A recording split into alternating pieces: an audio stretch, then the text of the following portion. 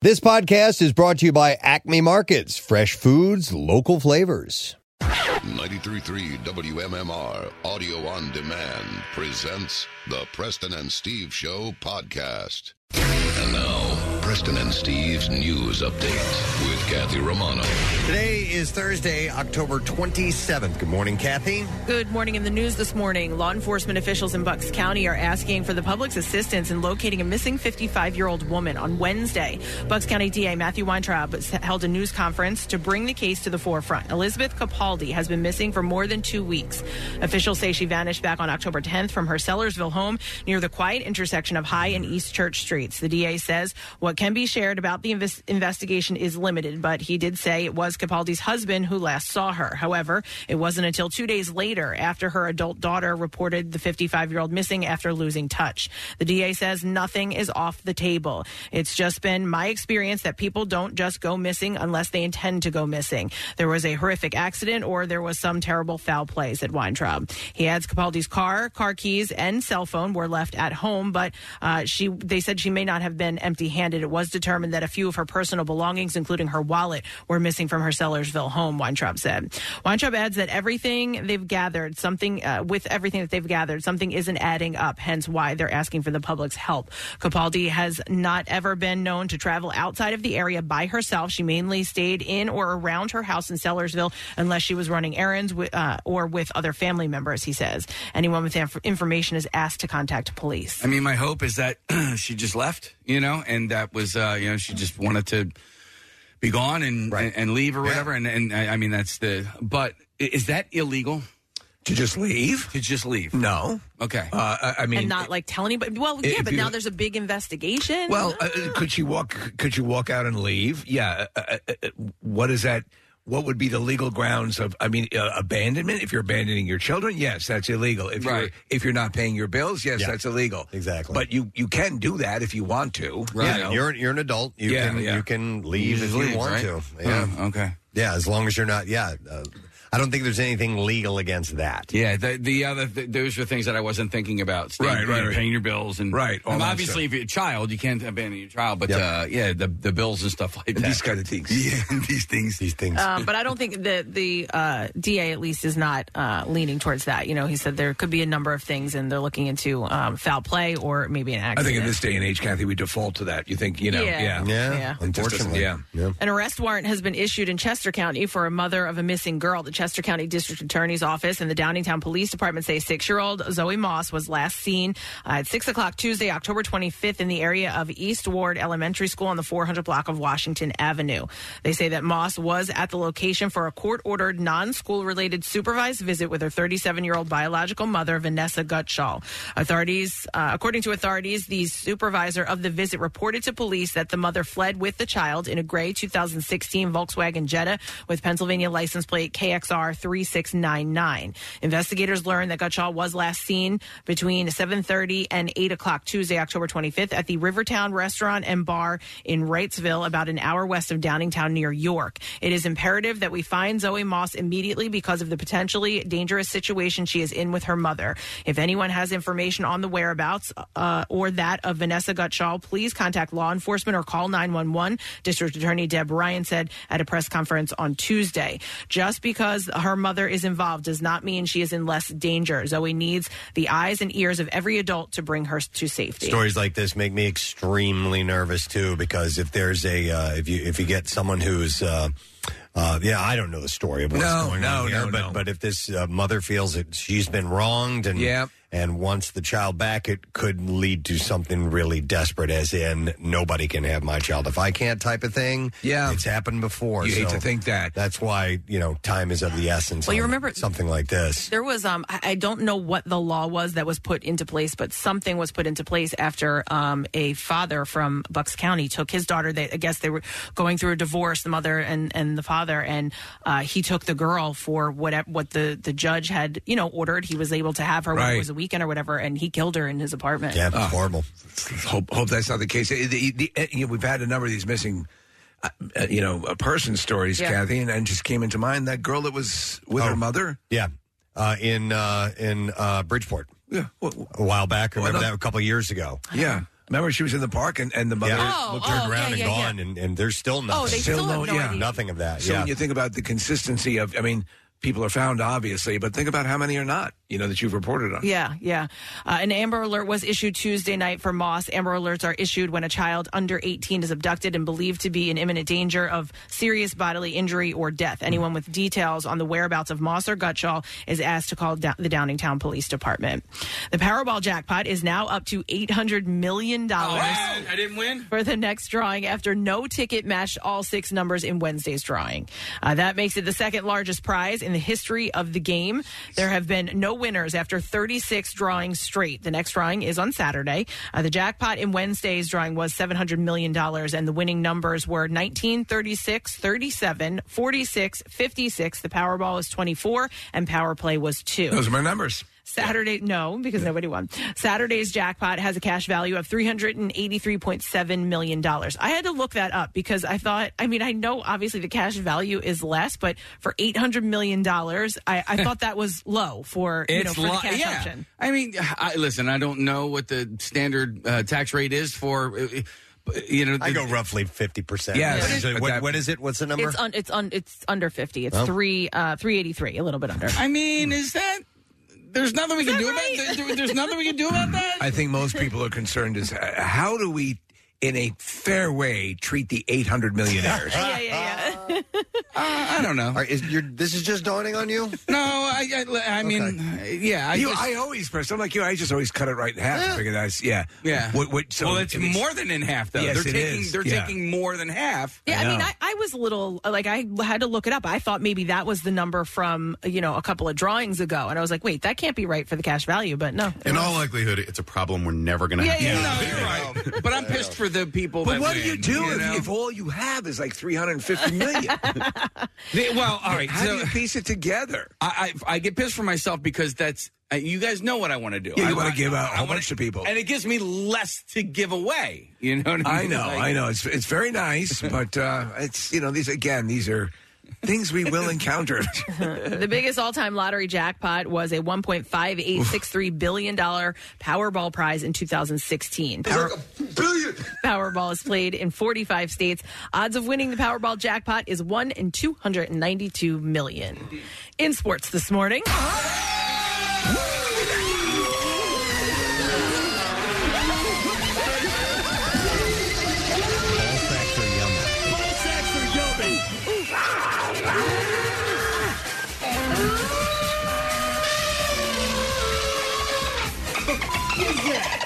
The Sixers lost again, falling to the Raptors 119-109 last night in Toronto.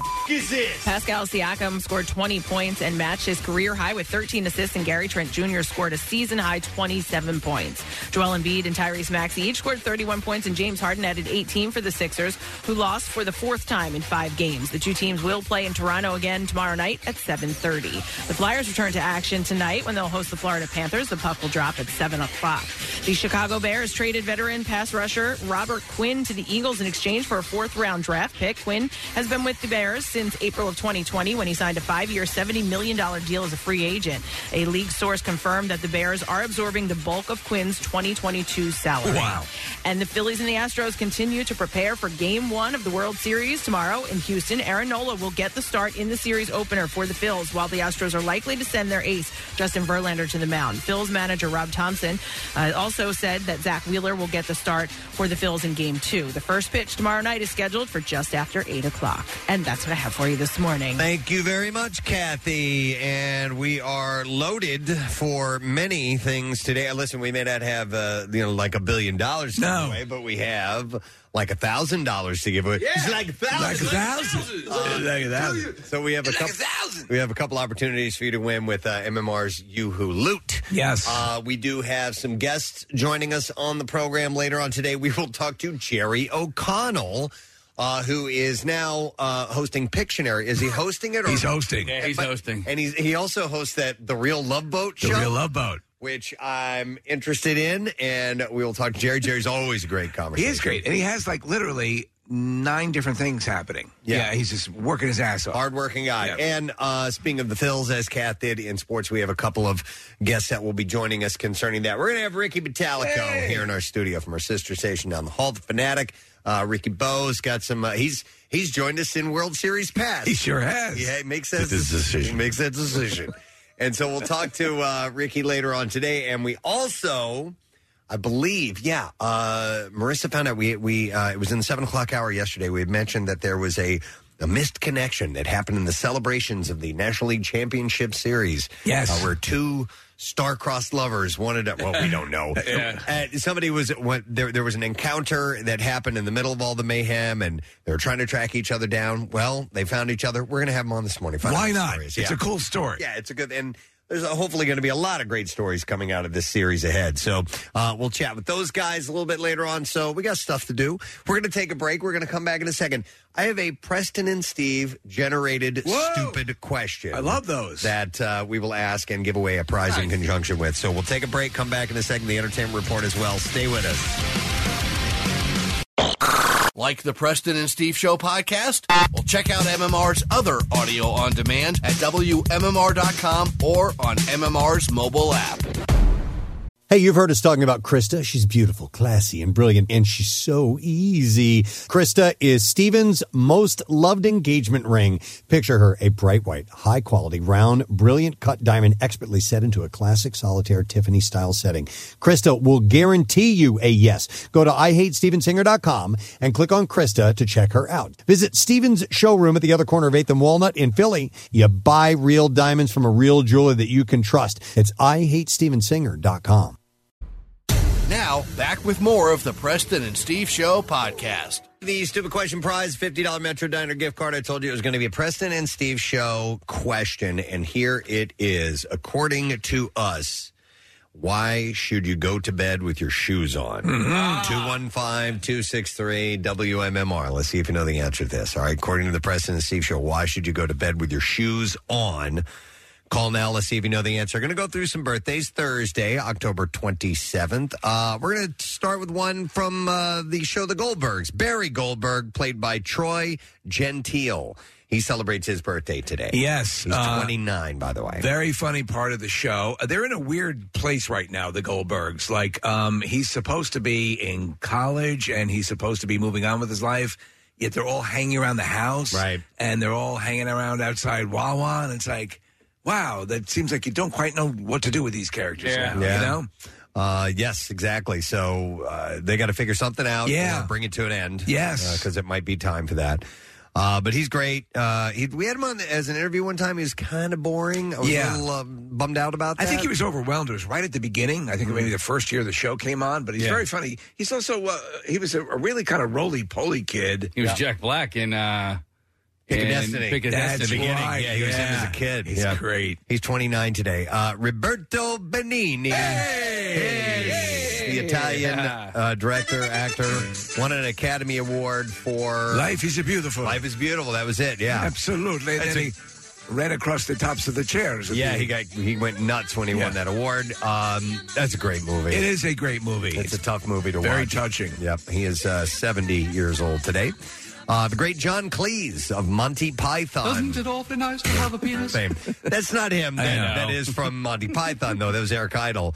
But you know what? A couple of years ago, I went to a class that my son was in.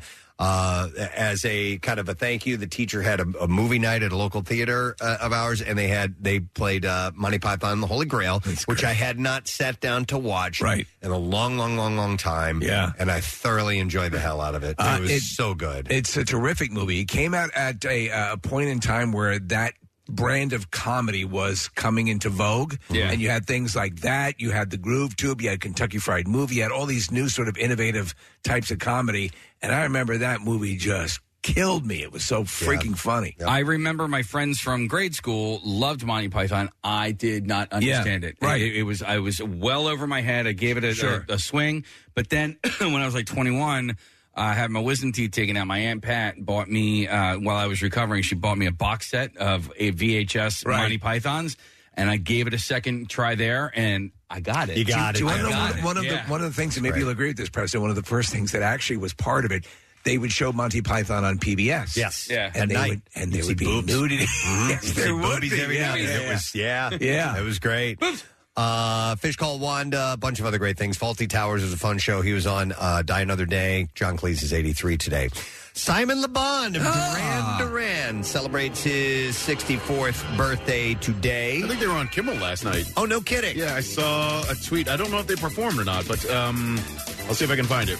Going to be Rock and Roll Hall of Famers. Yes, they will be, and deservedly so. I think they're a great band. Yeah. I'm really happy for them. Do you remember Simon Le Bon at one point? He almost died in a yacht accident. It was a racing accident. I think the story is, Preston, he actually saved someone from dying in a yacht accident. No kidding. Yeah, because it wasn't in there's a Duran Duran behind the music that's really great on, I think it might be on Paramount Plus. Yeah, I think they would have touched on that. Check that story. Nick, if you could give a quick check, I think it was Simon Le Bon actually rescued someone from dying. It might have been in like the America's Cup. It was like a big deal. Wow, really? Yeah, he was taking, I don't know what if you call it yachting or yacht racing or whatever it is. I don't know what the term is, but he was like serious at it for a while. They were all very courageous of that lot. Bananarama used to cap oil fires. Oh, my goodness. Yeah. No gracious. Well, we overlooked these pop groups of the 80s. Is that what Cruel Summer's about?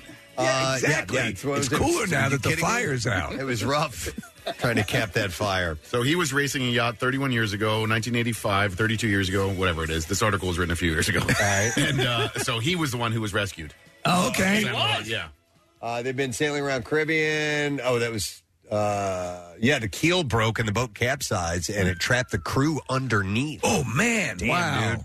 All right, so he's 64 today. Patrick Fugit. Tell me if this doesn't make you feel ancient, okay? So he's the kid in Almost Famous. Yeah. He's 40 years old today. Oh, my I want God. to die. Yeah. He's 40 years old. That is a perennial. What's his character's name? I can't remember. Luke William. Skywalker? William. No. William. All right. William Skywalker. Luke Skywalker. Yeah, I wasn't sure what movie you were talking about. Patrick Fugit, yeah, he played that. And then he's in Gone Girl. He's had a career, but obviously Almost Famous was a big. He's basically playing Cameron Crowe, right? Yeah, debut for him. So 40 years old today. It's Kelly Osbourne's birthday today. Pregnant? Yep, and turns 38 years old. So happy birthday to her. KK Downing, lead guitarist for Judas Priest.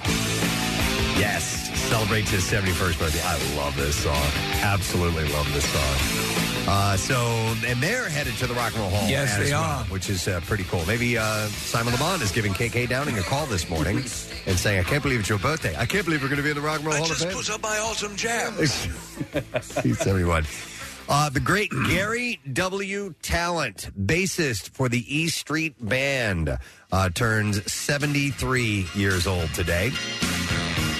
I thought he had passed away, but no. It was Federici, the keyboard player. He died a few years ago. And we played that new Bruce cover on the way into work this Do morning. I Love You? It's great. It's a really good song. What's it a cover of? I don't remember, Casey. Okay. It's an R&B classic, and I don't remember it, Casey. I just know it's got that signature cool R&B sound. I love this song. Who did this originally? I don't know. Yeah, I'm not sure, but yeah, this is cool. Yeah. Was that? I thought that was you at first. Right?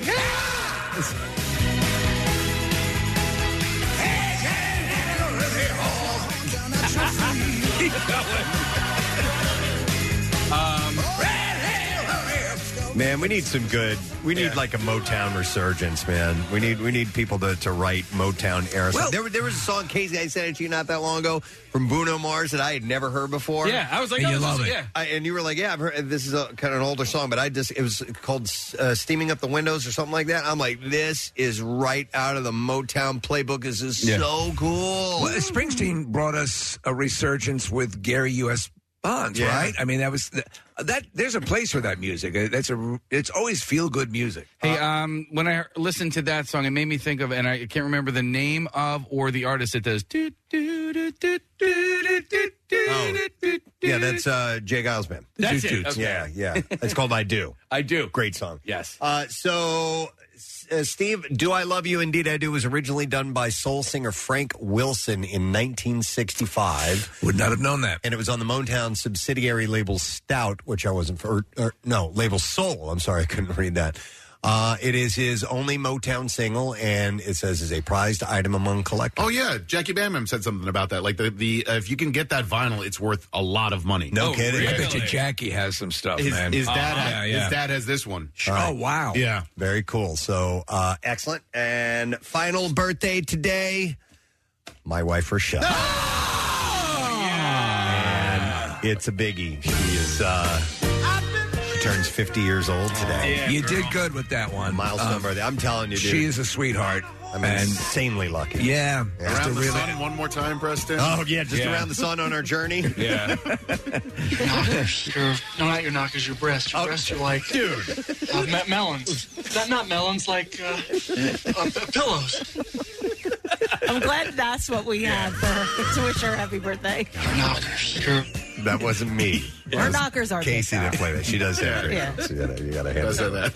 Yeah. At 50 years I'm old. sorry. Happy birthday, Rochelle. Yes, I love you, baby doll.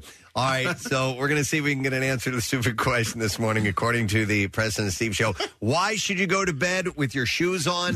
215-263-WMMR. We will go to Bridget to see if we can get an answer. Good morning there, Bridget. Good morning, guys. Gadzooks. Gadzooks to you. So, why should you go to bed with your shoes on? Is it because just in case a deer gets in the house? Yes! You need to be able to get up and run. Yeah, absolutely. If there's a deer in the house. So, Bridget, hang on. We're going to give you, let's see, a $50 Metro Diner gift card. You can celebrate Metro Diner's 30th anniversary with past favorites for a limited time, including their classic Reuben stacked with deli-sliced corned beef, sauerkraut, melted Swiss cheese, Thousand Island dressing on grilled rye bread. And you can visit metrodiner.com. Reuben sounds good about it. It does sound good, doesn't it? Yeah. I love Reuben sandwiches. All right, so we're going to start with another. So Matthew Perry's book is out, and as these excerpts are starting to trickle out, we're hearing more and more. And, dude, it's stuff worth talking about. Well, it's funny because we have the juxtaposition with the Kelly Ripa book, and we were talking to her, and she says her book was much more benign, and they were looking for anything to release. His book has too much. You can't. There's new, amazing stuff coming out every day. So he apparently, in his book, recounts that he once made out with Valerie Bertinelli while her husband, Eddie Van Halen, was passed out beside them. Oh, no. Yes. According to Page 6, he wrote in his memoir that he had a crush on Bertinelli when they were both on the short-lived 1990 sitcom Sydney. One night while he was at her house, he made his move while Eddie was passed out drunk. Oh, my God, it was at their house? Uh-huh. And he wrote, if you think I didn't actually have a chance in hell, you'd be wrong, dear reader. Valerie and I had a long, elaborate makeout session. It was happening. Maybe she felt the same way I did. And he claimed that the two both confessed their feelings to each other only for her to pretend it never happened the next day. To be honest, when in that whole dating period in her life, Eddie Van Halen was the anomaly. She was going for guys that were pretty boys, Not that Eddie Van Halen wasn't a good-looking dude, but the rocker was not her type. Sydney, by the way, the show was canceled 4 weeks later. So that's a pretty stunning revelation, right? We'll make it out with him right there. Yeah, and I wonder if if he felt it was okay. I'm wondering when he decided to put pen to paper about that particular story after Eddie had passed. Maybe if Ed were still alive, I don't know if he would have written that. But I mean, they've been divorced for a long time. It's true, yeah. Who knows? Yeah. But wow, that one blew me away. Michael J. Fox is opening up about his difficult year in people's kindness issue. The star told the Owl that, listen to this, man. He said, I broke my cheek, then my hand, then my shoulder, had a replacement shoulder put in, and broke my right arm. Oh, man. Then I broke my elbow. Yeah.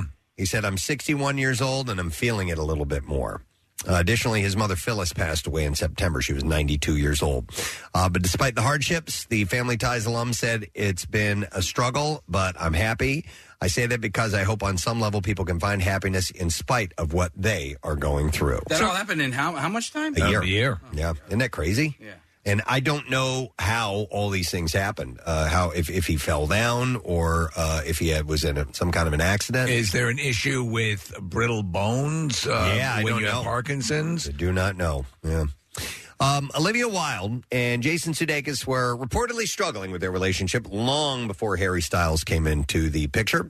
A source told People on Wednesday that there is no easy way to end a long-term relationship. There were issues with them before, and said regardless of what anyone else says about their relationship, nobody but the two of them know what went on and why they split. Jason and Olivia are co-parenting and doing fine with that. The custody issues between them from before have not gotten in the way of both parents being with their kids. There's a veteran that I listen to. He talks about relationships, and he describes them as a long road case. Oh really? And says... It's a long road. Rambo, relationship advisor. Oh, my God. You both have to give 100% all the time. Or it's going to go asunder.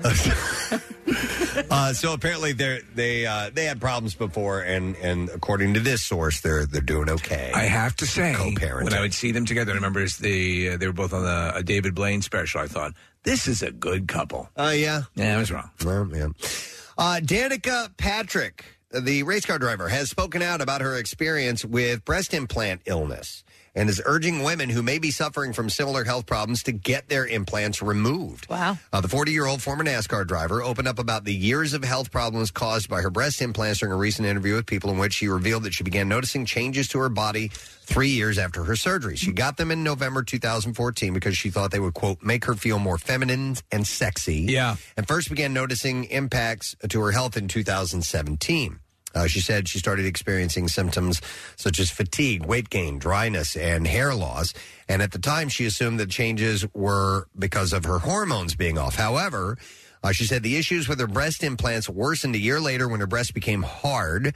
And she told the outlet that the change made her self-conscious, so she found herself avoiding hugs and worried when she was physically intimate. She said, for so many years, I didn't hug people tight because I didn't like pushing these little balloons into them. Whenever I was with a guy, I could not stop thinking that they knew they were fake, she said, adding that she went down a pretty deep rabbit hole and had every test that could be done as she tried to find the root of the problem. Do you remember when we had Dorothy on to talk about the same thing? Dorothy had the yeah, that's sick, right. She had her breast implants removed. Yeah, she was sick from them. So in 2022, she learned that breast implant illness could be causing her symptoms after she saw videos about the illness on social media. Symptoms include fatigue, joint pain, brain fog, and rash, and the exact cause is unknown. In fact, the FDA adds that hair loss, weight changes, and anxiety and depression are common symptoms associated with BII, and that symptoms have been reported immediately after implantations 2 years later. I mean, it's a foreign object in your body. Your body can reject it. Yeah. While the FDA acknowledges that some women report improvement of resolution of symptoms following removal of the implants, it also notes that currently BII is not recognized as a formal medical diagnosis, and there are no specific tests or recognized criteria to define or characterize it. Statistically, since it's such a common procedure, did they suggest how many women can suffer from this? No, they didn't. They're not in this particular study or the story that I saw. But it's interesting that it's not a formal medical diagnosis. So Patrick decided to have her breast implants removed in March, at which point she said she saw an instant improvement in her symptoms. She's now urging other women who may be experiencing the same symptoms that she did to trust their intuition and consider undergoing the procedure. As a race car driver, she's seen her share of long roads. She has, yes. It's a long road.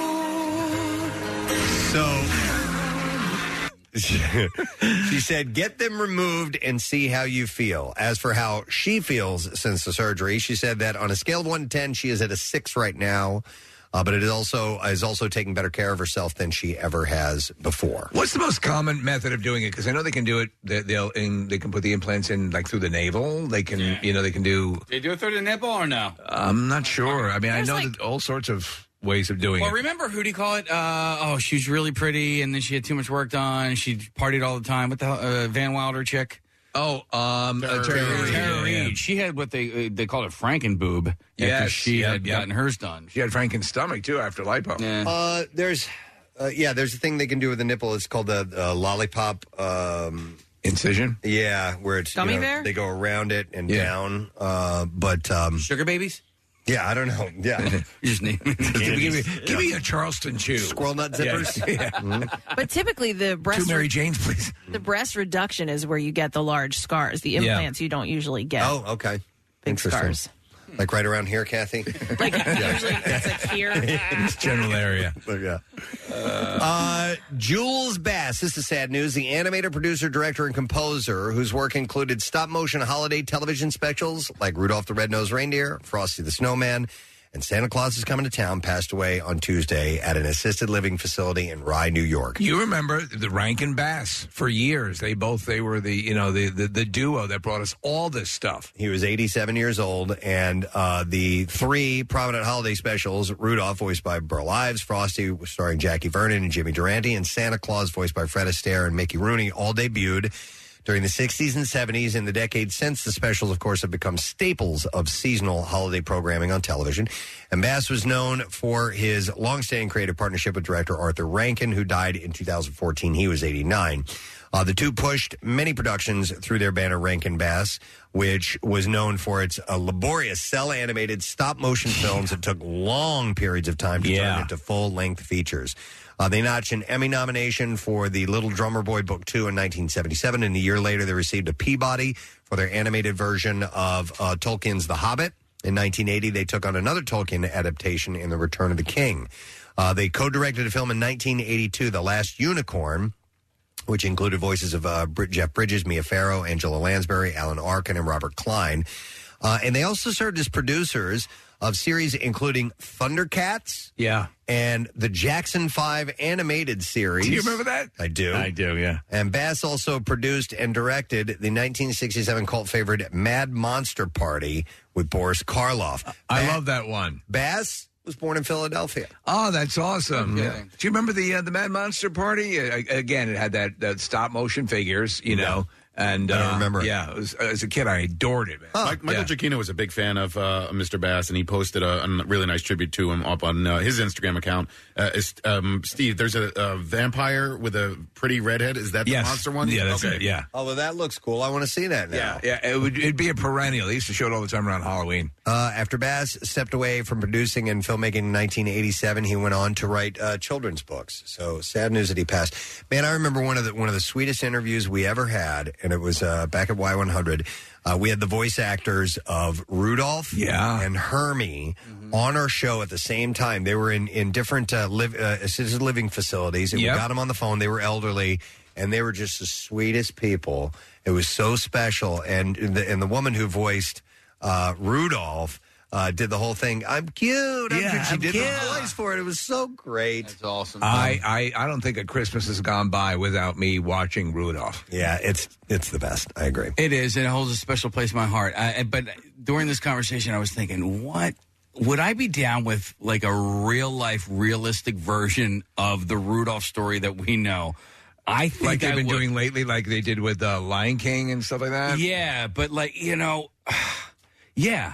like the Abominable Snowman looking really, really scary. Yeah. And I think I might be, as long as they didn't make it longer than it needed to be. Well, and they didn't take any liberties. Like if they really just kept it to the storyline, I think I may be down with that. Mad TV did weren't they the ones that did the Martin Scorsese Rudolph? Oh, maybe. Yeah. It was hilarious. I always liked your short parodies you did. Kill it! Kill that thing! What's with his nose? Yes. Oh, how could you? Why didn't you abort it? Yes. Santa was horrible. Wow. He's hangry. Mm-hmm. Yeah.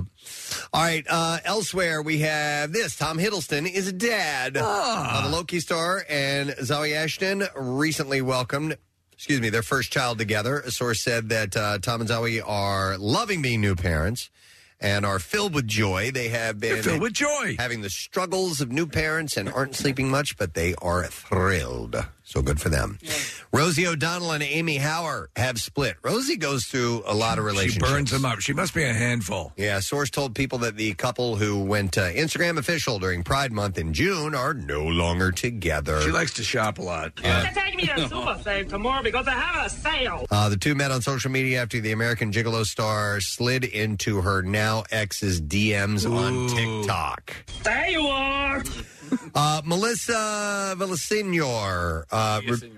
Villaseñor revealed on Monday's episode of the Last Laugh podcast that she decided to leave Saturday Night Live after 6 seasons because she was struggling with mental health.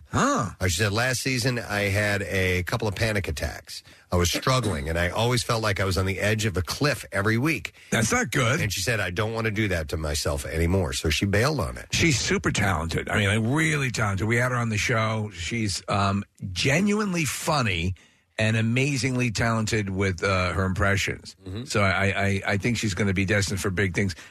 I think she was one of the semifinalists for America's Got Talent, too. Yeah. So I guess that being on that show, on that set, and it doesn't help. The tooth and nail that you have to do to get your bits onto the show, I think probably make it a real difficult place to be. She had a reoccurring thing that was hilarious where she was in bed with her husband and he was trying to get her to talk dirty, and it just goes wrong. Let's see what else I have here for you. A beloved title from Paramount's movie library is eyeing a TV comeback. CBS is developing The Bad News Bears, a single-camera comedy based on the 76 movie, of course starred Walter Matthau, written by Corey Nickerson, who's a writer on Blackish.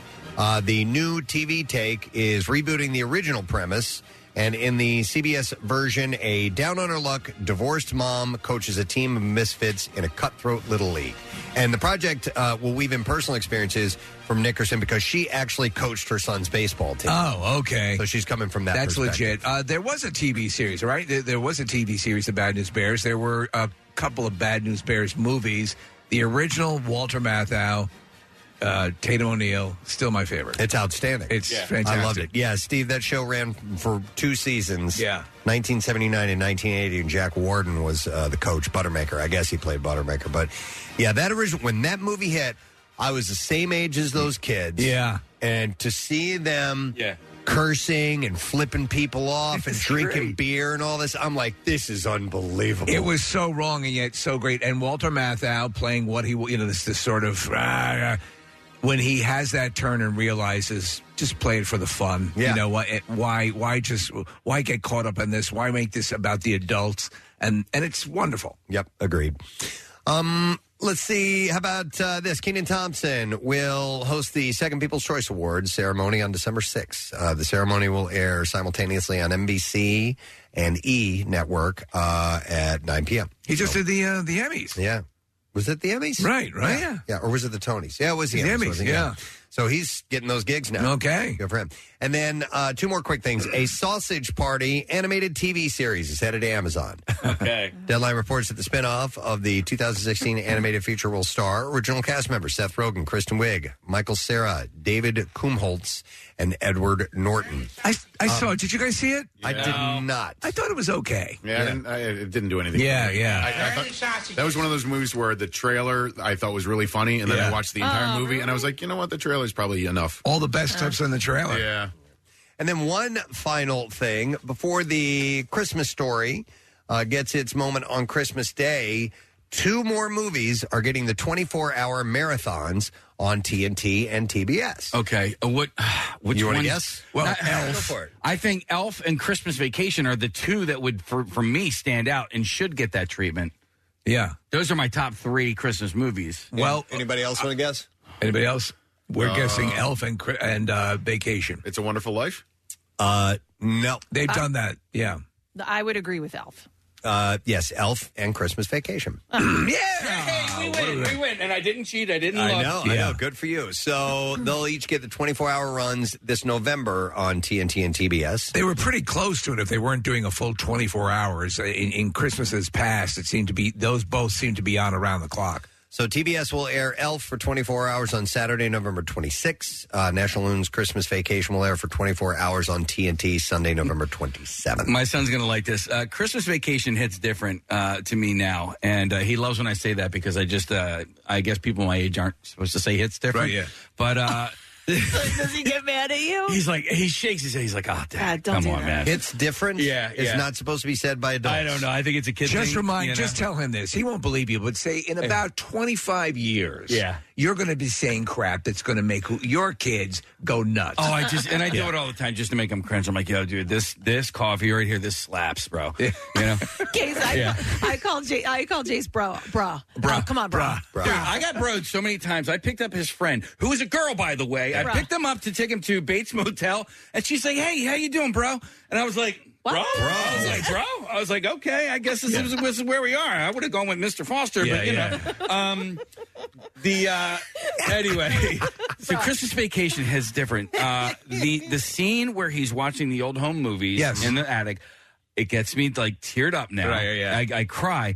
But also, Steve, the scene where he's shopping for underwear, I literally laugh out loud every single... I'm like, how can I laugh out loud at the same joke every single year? It's because it's great. I mean, having his meltdown cracks me up.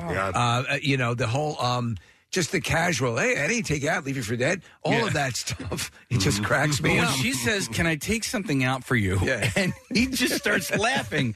Oh, it's so It's the best. And by the way, I agree. I believe that Christmas Vacation came out in the summer. I clearly remember seeing it in a. Oh, really? Yeah. Well, now I'm friends with the girl from Christmas Vacation. We're going to have her on. That's right. Yes, the little girl. No, jeez. Who curses. Yeah.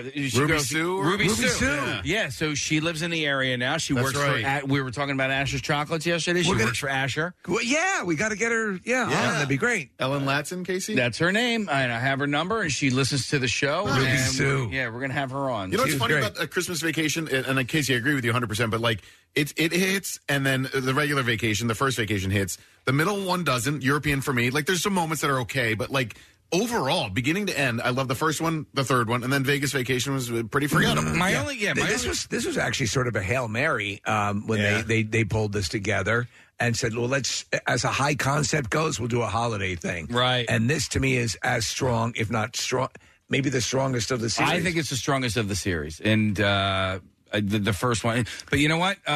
Nick, watch European Vacation. Give it there a moments. go. There are very solid moments. I just like beginning to end. I'm like, all right. You know, there are parts that are good, but for me, not beginning to end. They make great observations about like hotel room size and things like that. It's very funny. So Christmas Vacation will be aired on, TNT Sunday, November 27th for 24 hours. Did you see that there is a trailer out now for the Peter Billingsley? He is an adult Christmas story. There is another Christmas story that apparently is very good. Him as an adult. As an adult Ralphie? And they showed a trailer. What I saw, I don't know if it seems like it's the first, but it was very limited in what they showed you. But it's him. Okay, it is yet to be released. My understanding is it's coming out this Christmas. Yeah. Actually, in a couple of weeks, it's November 17th, and it's literally called, Steve, A Christmas Story Christmas. Okay. Yeah. So they somehow managed to get Christmas twice in the title. Well, that's great. I trust him, actually. You would figure he'd have a vested interest in carrying on that legacy, right? And it's going to be on HBO Max. There you go. I hope for good things. So do I. All right, clips. Let's get to them. All Quiet on the Western Front details a young German soldier's terrifying experiences and distress on the Western Front during World War I. Here, director Edward Berger explains the film's new historical perspective on the novel. Well, it was important to us that it felt truthful to the time, but also very truthful to the novel, while not being completely faithful to everything that is in the novel. There's a few things that we invented because it felt we're 100 years later with a different perspective on the First World War, because the Second World War happened afterwards, and with that knowledge, we wanted to give that to the audience. All Quiet on the Western Front will be available for streaming on Netflix tomorrow. One of my all-time favorite books, and there were two movie versions of it. There was a made-for-TV movie version with Ernest Borgnine and from the Waltons, Richard Thomas, and it was actually really well done. It's a powerful, powerful story. All right. Well, this one comes out on Netflix if you want to see that one tomorrow. Next clip. Here we go. Armageddon Time is a coming-of-age story about the strength of family and the generational pursuit of the American dream. And in this clip, star Anne Hathaway reveals the reference she used for her character. In this particular case, I asked a friend who I was describing my character, and he said, "Oh, that's exactly my grandmother's story." And he told me that he had made tapes of her, just talking and telling stories about her life. And so he let me hear those tapes. Armageddon Time is out in theaters tomorrow. All right, there you go. That's the entertainment report we have for now. I want to take a break because we got a lot to get to today. You Who Loot is coming up. Your chance to win $1,000. We're going to talk to Ricky Bo. Metallico is stopping by. Obviously, we're talking Phil's. Jerry O'Connell's going to be on the program and a few other little surprises here and there. We're going to take a break, and we'll be back in just a moment as the sun is coming up on this Thursday morning. We'll be right back. The MMR is coming to your neighborhood. Thursday from 7 to 9, Marissa from the Preston and Steve Show rocks Hilltown Tavern, 326 Roxborough Avenue in Manningham. Enter for a chance to win Eagles Washington tickets or a Darius Slay autographed jersey courtesy of Bud Light. Plus enjoy $4 Bud Light cans and $5 Bud Light Seltzer Black Cherry cans. Marissa brought a story to our attention the other day that we thought was kind of nice. And when the Phils won the NLCS, a lot of people went out to the streets to celebrate, and some congregated on Broad Street, a couple different locations. And apparently, there was a little moment that happened. And, magical moment. Yeah, well, it may turn out to be magical. Yeah. We'll see about that. And it's the story of a guy named Jim. So Jim got separated from his friends in that party, and he wanted to find him, and he needed to, there's a lot of people out there, and needed to see up above everyone to try and find his group to rehook up. And we're going to get the story from them because they're both on the line right now, but apparently a gal offered to put Jim up on her shoulders. On her shoulders, yeah. To see if he could find, and is it no surprise she's a Delco gal. And so she lifts him up, and I guess he was able to find his friends, and then, okay, so that encounter's over. And I guess in hindsight, Jim was kind of like, she's somebody I'd like to see again sometime. Right. Yeah. So they put the word out in a Facebook group, the Philadelphia Phillies fan group. And somebody got in touch within a day, got in touch with Jim and found the gal. That's and they pretty apparently, awesome. Now, they have never spoken to each other. They've only been DMing, I guess. That's it. Yeah. So, and while it's a great way, sort of, to communicate, you really got to talk to someone. I think you know so. What I mean? Yeah. Because I thought you were so cute. Like, oh, geez, never mind. Well, we'll see. But nonetheless, we're going to see if we can make a connection here. As we have We're putting a lot of pressure on him. I know. So her name is Erin. I'm going to go to her first. Yeah. All right. So let's get Erin on the line. Good morning, Erin. Hi, everyone. Good morning. How are you doing? I'm doing great. How are you guys doing? We're doing great. So give me your side of the story of this encounter of what took place when you were out on Broad Street. Yeah. So I am standing at City Hall with my friends. And someone walks by, and he's handing out drinks. And I, gave him a look, and he handed me a drink. And then I heard he, couldn't find his friends. He was complaining. So I, being, a Pee-wee cheerleader when I was 5 years old, was like, oh, my God, hop on my shoulder. And as the words are coming out of my mouth, I'm like, who just said that? And he was like, are you sure? And I'm like, yep, hop up here, buddy. Oh my God, Erin! When you were a cheerleader, were you a base? Is that were you used to lifting people? I was probably once. I think I was like a back spotter. Okay. I was also 5 years old. Right. I mean, that's to hoist someone up on your shoulders. Yeah. When was the last time you had done that type of thing? I have never done it before in my life. Oh, my God. I'm still in pain today. Oh, so, Erin, how powerful was that drink that you were handing? Yeah. It's something about being at City Hall. Yeah. The vibes are immaculate. You could just do anything. Yeah. And once I got past the squat and he was up in the air, it was fine. Yeah, no So problem. that's the thing. You had to bend down. You had to bend down, get him on your shoulders, and then squat up. Yeah. Yeah. I needed some help from friends to get the squat up. But once we were up there, we were 10 out of 10. The big secret is once you're vertical and once the weight is in line, but the hard part is lifting up from the squat, and you did it like a champ. So Yeah, Aaron, and then he found his friend. and yeah, so he finds his friend. You let him down, and then how did the date end? So then I threw my other friend up on my shoulders immediately once I knew I could do it. I was like, someone else get up here really quick.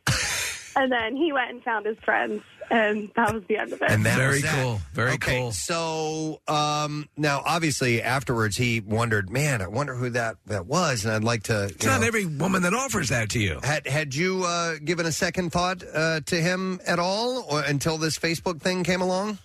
I literally was like, that's so funny. I texted my mom. I was like, oh, my God, I just hoisted a man on my shoulders. And then I was like, I'll never see that man again. But I'm glad we were able to share that moment.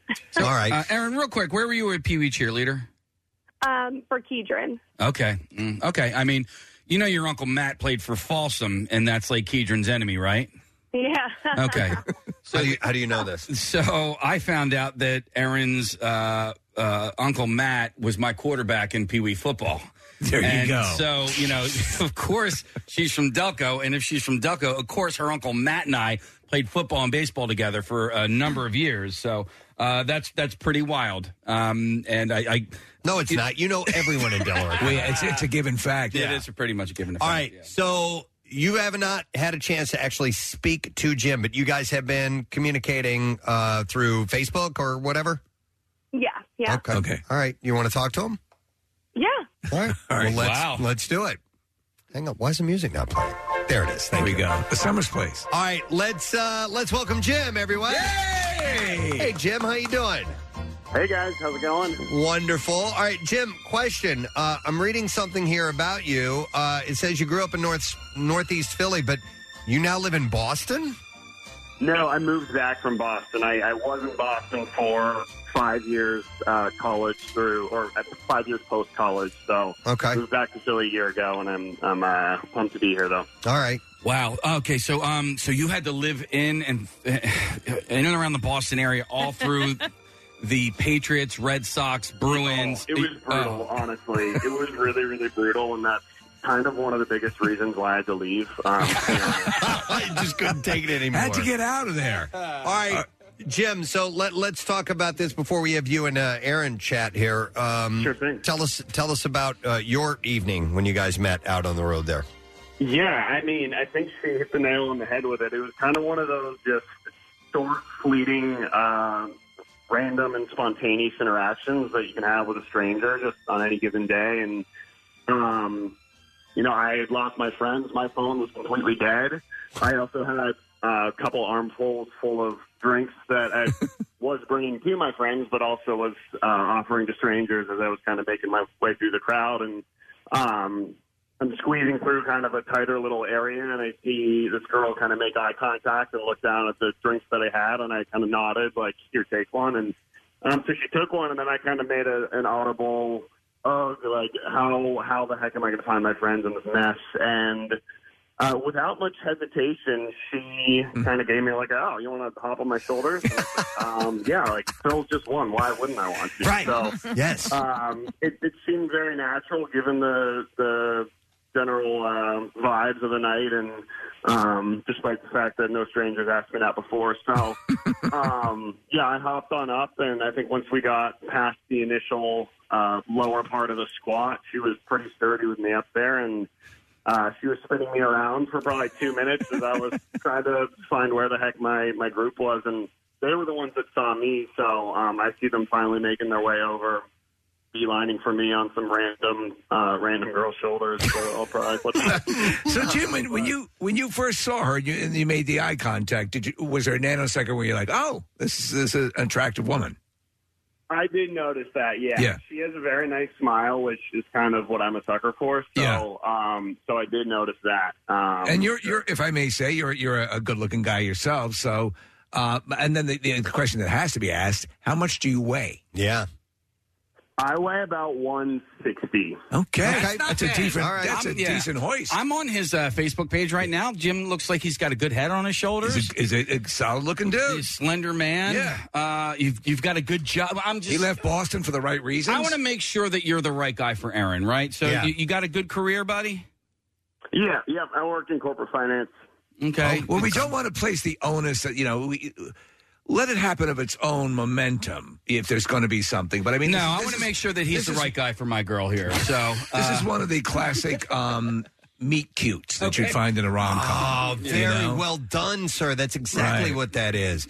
And yeah, we're looking at a picture of the two of you together. Yeah, Erin is adorable. She's cute. She's got her tongue out. She's ready to party. She enjoyed that drink. So she let you down. You go about your way. At what point did it hit you later on, Jim? Was it the next day or later that evening or right then that you're like, damn it, I wish I would have found out who that person was? It was, yeah, I mean, so I probably mentioned to the friend who wrote the post 5 minutes later, just very much in passing, like, man, like that girl's, I think, pretty cute, whose shoulders that were on. And that was kind of that for the night. And, you know, it didn't seem like the right scene to be trying to go pick up chicks. Well, right, yeah, right. But, literally, I got picked up by one, but yeah, it was just, I was trying to soak it in, and that's what everybody there was trying to do. So it wasn't until the next day I then was texting with that same friend. Laird is his name. Clearly, probably the greatest wingman in all of Philly. But clearly, yeah.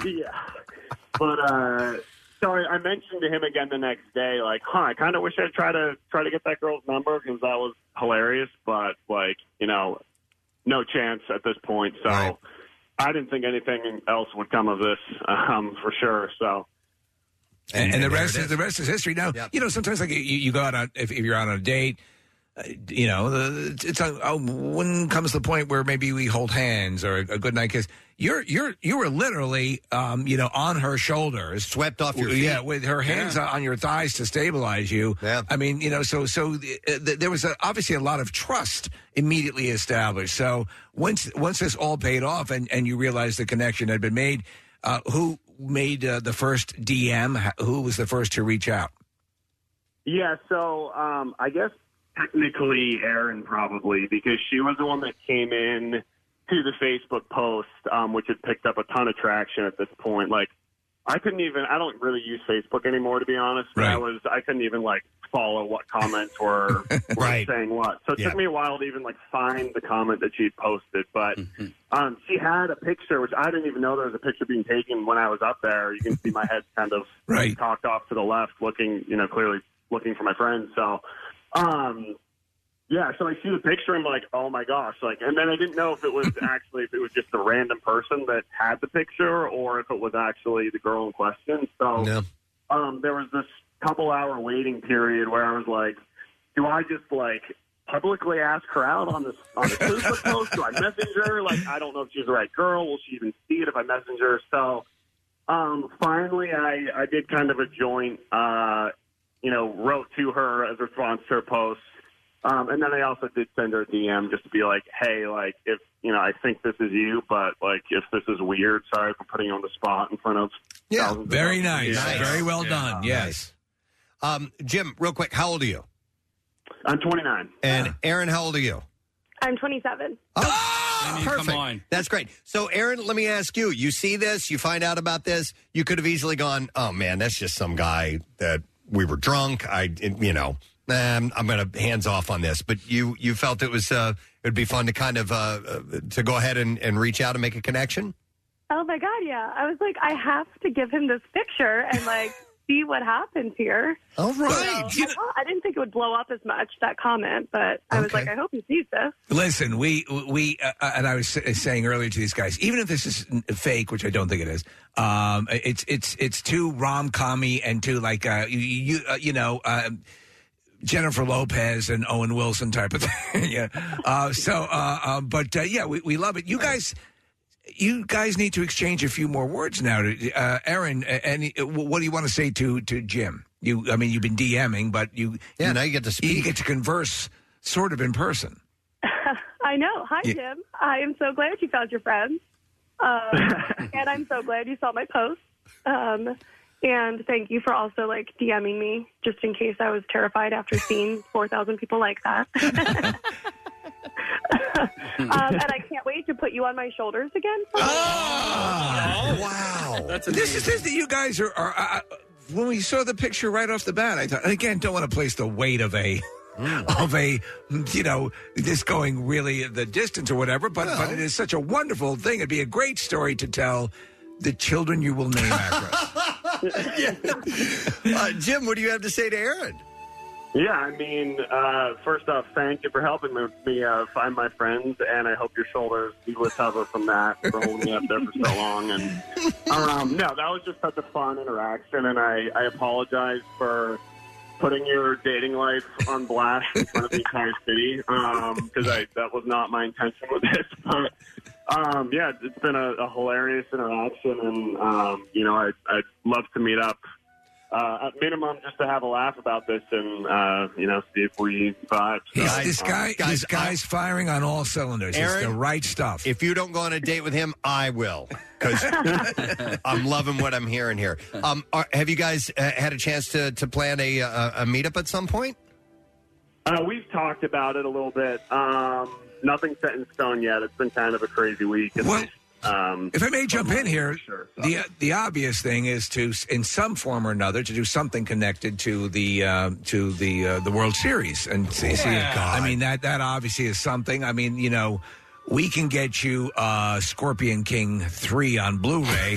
But maybe somebody who's listening in a place of power. I know. Are you saying to get them tickets to the World Series? Get them something. Yeah, maybe a Primo sandwich tray and and a pair of $3,500 tickets. I don't know. Per seat. We're not empowered to do this, but who knows? Who knows? Maybe there is a romantic heart out there that has the wherewithal to do this. I know you guys. There was a feature. Alicia Vitarelli did it, right? On 6 ABC? Right. So what, on these guys? Yeah, on these guys. Oh, I didn't know that. Okay. It's out there. Has anybody reached out to you for anything like this? No, not on my end. Okay. No. All right. Well, listen, I think this is great. I think you guys need to plan a date. Yes. Yeah. And go out and do a follow-up and see how things are. Maybe they can double date with Charlie Manuel and his wife. Yeah. Hey, Jim, where do you live now? Sorry? Where do you live now? I knew you grew up in Northeast Philly, but do you live there now? Or City now? Yeah, I'm pretty downtown on JFK Boulevard. Okay. And where do you reside, Aaron? I'm in Grad Hospital, so not too far. Okay. They're both in Philadelphia. Oh, man. Crazy. I don't know. I just think they look like a good couple. I do, too. This has got all the elements. I would say let's set them up with a dinner date or something like that, but we're too busy planning the Camp Out for Hunger right now. Can you guys come down to Camp Out for Hunger? Oh, I love that. Okay. Maybe we can, All right. We made an offer last time, Preston, to give the RV over to a couple to consummate the... No. Yeah. Well, listen, I think I'm glad that they've now made a voice connection. Yeah. And I think we need to see... It's a precious little thing. Yeah, you guys got to go on a date. You got to see this thing. You at least have to take it out for a spin. Yes. You're committed now. There's too many people invested in this. Yeah. I mean, you have two sets of shoulders. But all right. Yeah. So I don't know how to end this other than... I think a commitment to intercourse. Thanking you guys for coming on this morning. But I want to hear more about this. I do, too. For sure. But I think it's a cute story no matter what. So we'll stay in touch, and we'll see. Yeah. And if someone reaches out to us, we'll try to get that information to you again. But I think that'd be a wonderful thing if something connected to this ended up falling into your collective laps or your shoulders. Yeah. And we'll see what happens. Yeah. All right. Well, thank you. Thank you, Jim. Thank you, Aaron. And we wish you guys luck, okay? Thanks so much, guys. So much. All right, we'll see you later. All right, Jim and Aaron. I just love that. Potential love story here. Do you have you sort of had a meet cute? Well, your wife, on her birthday, she was working at a place, and you had to work it to get her, right? I was a DJ, and she was a tub girl. Right. A beer tub girl. Right. Yes, it was made in 90s heaven. She was working as a waitress in a cocktail bar? Yeah, okay. that much is true. But I mean, listen, I met my wife. She was at a, and I don't mean to make this all about myself, but I was standing on the corner of 7th. Winslow, Arizona? Arizona. No, there was a girl, my lord, in a flatbed Ford. No, she was. But actually, that was sort of the case. She was in her a car. Dodge Intrepid, and she was at a stoplight, and I was standing on the corner. It was selling newspaper inserts for the Variety Club. It was Old Newsboys Day. Yeah. Man, I met her for about 15 to 30 seconds, and she drove away, and I thought that was going to be it. And then I got an email, and and here we are. There have been times in my life, obviously when I met Rochelle, where in the syphilis days. Well, no, when I would be amongst other people, and not necessarily at bars, but maybe wherever. And if you're around, let's say you're at a sporting event or something like that, where there's lots of people, and somebody's walking the other way, you're walking this way, and for whatever reason, a second, boom, something sparks, and then fireworks, then they're gone forever. Yeah. And I have thought back of, man, I wonder. You know what I mean? No, I can't. I'm going to die in a week. But I remember in those times thinking, man, I wonder, should I have stopped and done something and talked? But my absolute terror of rejection would never allow me to do things like that. I've acted on once or twice, but everything worked out, as we say. Right. Look where we are now. It worked out the way it was supposed to work out. Yeah, and Claire, my wife, was she was an intern at a radio station that I was working at, was working in promotions, and they put her back in the office where I was working. I was like, yeah, and then we were off and running. I remember I was at it was like an after hours type of club. I was with my brother and his friends, and then there was a girl that was with them, his friends, and. Man, we had a blast. It was like oldies night, and she and I were dancing. We were having the best time, and we just really, really hit it off. And I remember I woke up. There she was, just walking down the street, and she was singing "Do a Diddy Dee." Crazy. No, but I remember waking up the next morning going, oh, man, was that just me that was having like the best time, or And it was that was really, really great time. Have you ever had a full missed encounter like this, Well, hang on, all right, because I was just. I was not, I was no Romeo back then, and I didn't have luck with the ladies or anything like that. But, dude, wouldn't you know it? Like a few hours later, brother is like, hey, man, Steve called and said that, I'm not going to say her name. We'll just call her Jane. Jane said she had such a great time with you last night. And I was like, no way. I was like, I had a great time, too. It ended up not working out. We did go out on a date or two. And but she tried to kill your cat. But at least you tried it, and you don't, and you don't have that story of. Well, I didn't have the balls to say anything that night. Yeah, Yeah. But that's a magical. They're going to have that meet cute. Yeah. Have you ever had the mist? No, not. I mean, I remember feeling that sensation of or trying to act on it to find a person that you had a chance encounter with. But there's nothing like the beginning of a relationship, though, right? No, my God. It's pretty damn special. But like now, do you think just because of social media and everybody having? I think it's probably a lot easier. Easier, right? Like if you missed that opportunity. There's so many different avenues that you can go to now to maybe follow up. Kathy, how did you and Dennis meet? At a bar. Okay. You guys did go to college together, right? But you didn't know each other? We didn't know each other. Yeah. So it was not a good story. Really? I was at a bar. I mean, who I wants to thought say you that? meant it was not a good story. He picked me up off the floor and cleaned the puke off my face. I met Rochelle at a bar. I mean, but it was kind of fun. I'm not embarrassed by it. I always just thought it wasn't like a great story. You know what I mean? It was like, did he approach you? Yeah. Well, we knew each other, so you were line dancing. He came over and bought you some redheaded sluts. Yeah, right. No, it was like I think it was 25. No, we're going to need a lot of drinks. 25-cent mixed drinks. Okay, one of those. Well, did he? He didn't have an opening line or anything. Again, college. I don't remember much about it. Such an important person. You want to share one of your relationships? I don't know which one to ask you about.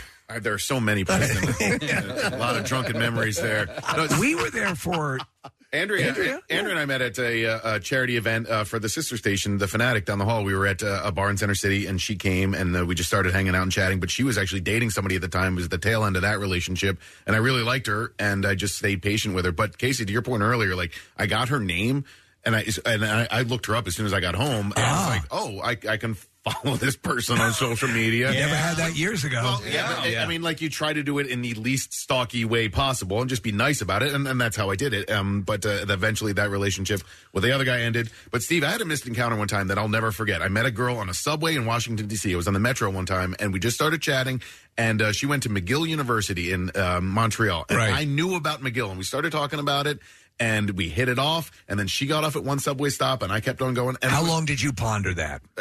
How old am I now? Yeah. I mean, this was like I was 21 or 22 years old, and it was a great conversation. And she got off the Metro, and I kept going, and I was like, man, that would have been nice to continue that conversation. There used to be a column in the back of the City Paper. It was Missed Encounters. And people would submit. It was pre-social media, and you just had to write your story and hope that person would read the City Paper too and see it and maybe find a way to meet you. Right. You remember one time we tried to find the girl that I lost my virginity to? Yes. Because all I knew about her was her first name and the one night where she was at Bucknell where I was. Did we find her? No, her name was April, and she was a student that... I like you, ponytail. Yeah, that never came to fruition. I want to go to this call real quick because Liz has a similar story to Jim and Aaron. Hi, Liz. You're on the air. Good morning. Hi, good evening. Hey, what's up? So I wanted to tell a story about how I met my husband that I just married a couple weeks ago. Oh, congratulations. Thank you. So we met on the best day ever was when the Eagles won the Super Bowl. Oh, yeah. You met the day of the Super Bowl? The day of. So we were at the same Super Bowl party. Okay.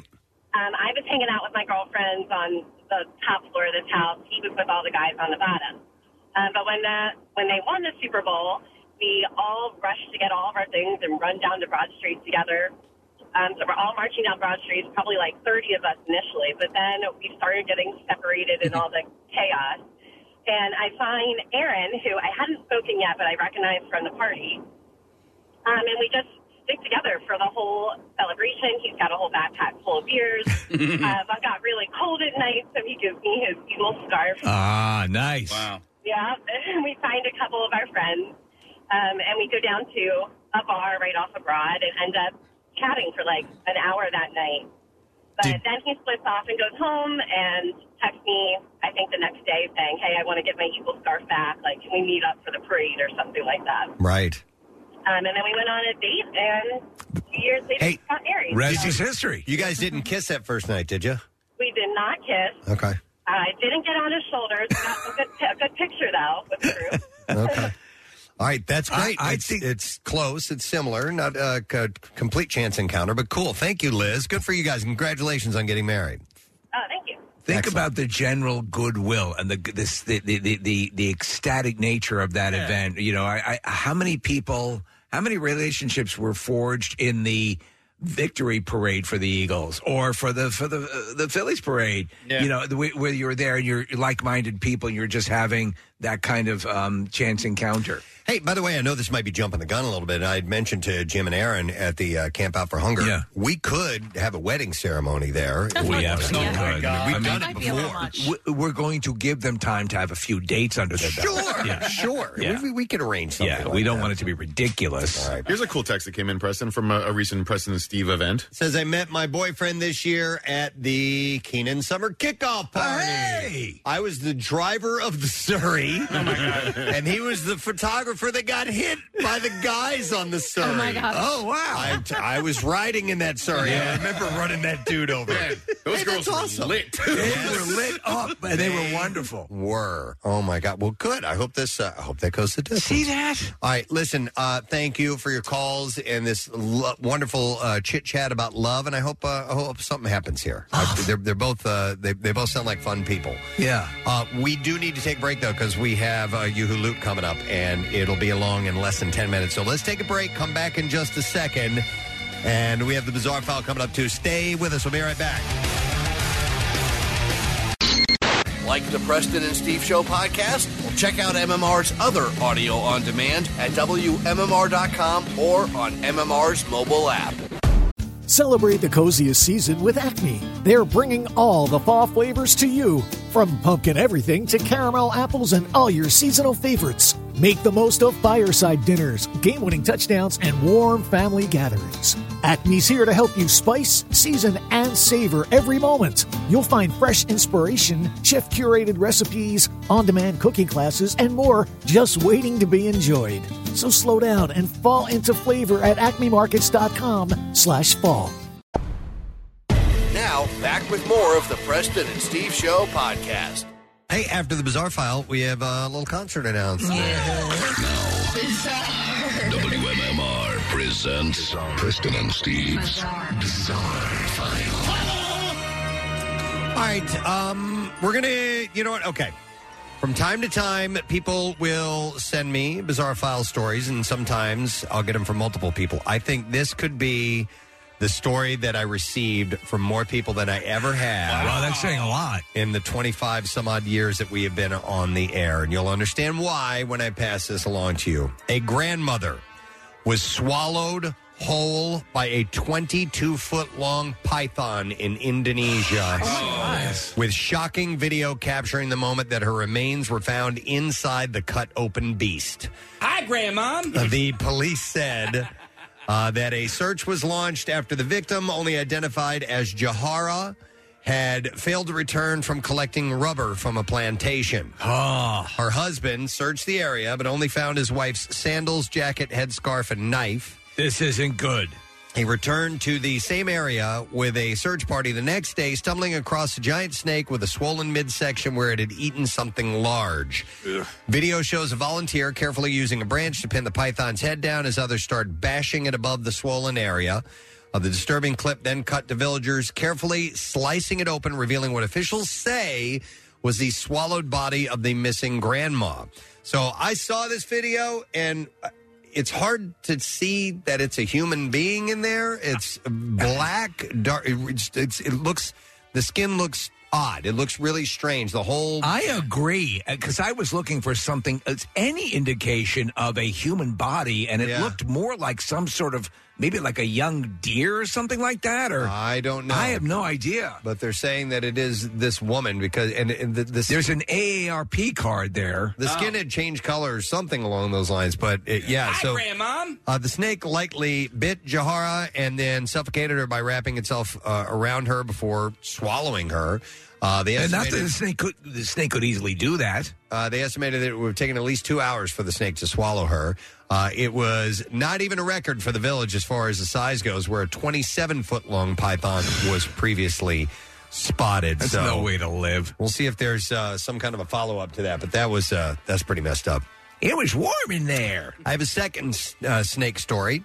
A well-endowed man was rejected for a job after his big bulge was mistaken for inappropriate behavior during an interview. Wow. Joe, who's Big Dick Black. Joe, whose willy is a whopping 9.5 inches long when he's excited, suggested being blessed with a massive member isn't necessarily all that it's cracked up to be, as his supersized schlong can hinder everyday life, according to this news report. What a curse. Yeah. On one occasion, he believed it even scuppered his chances of landing a new job. By the way, he's appearing on a show in the UK on Channel 4. It is titled My Massive C Word. Really? That's the name of the show. And who hosts that? I don't know. He said, Big Dick Black. Yeah. Yeah, that's the guy. I'm your host. Big Dick Black. Thanks for tuning in. He said, I went for this interview. I thought the interview went really well, but he said, but suit trousers are well-fitting, very tight.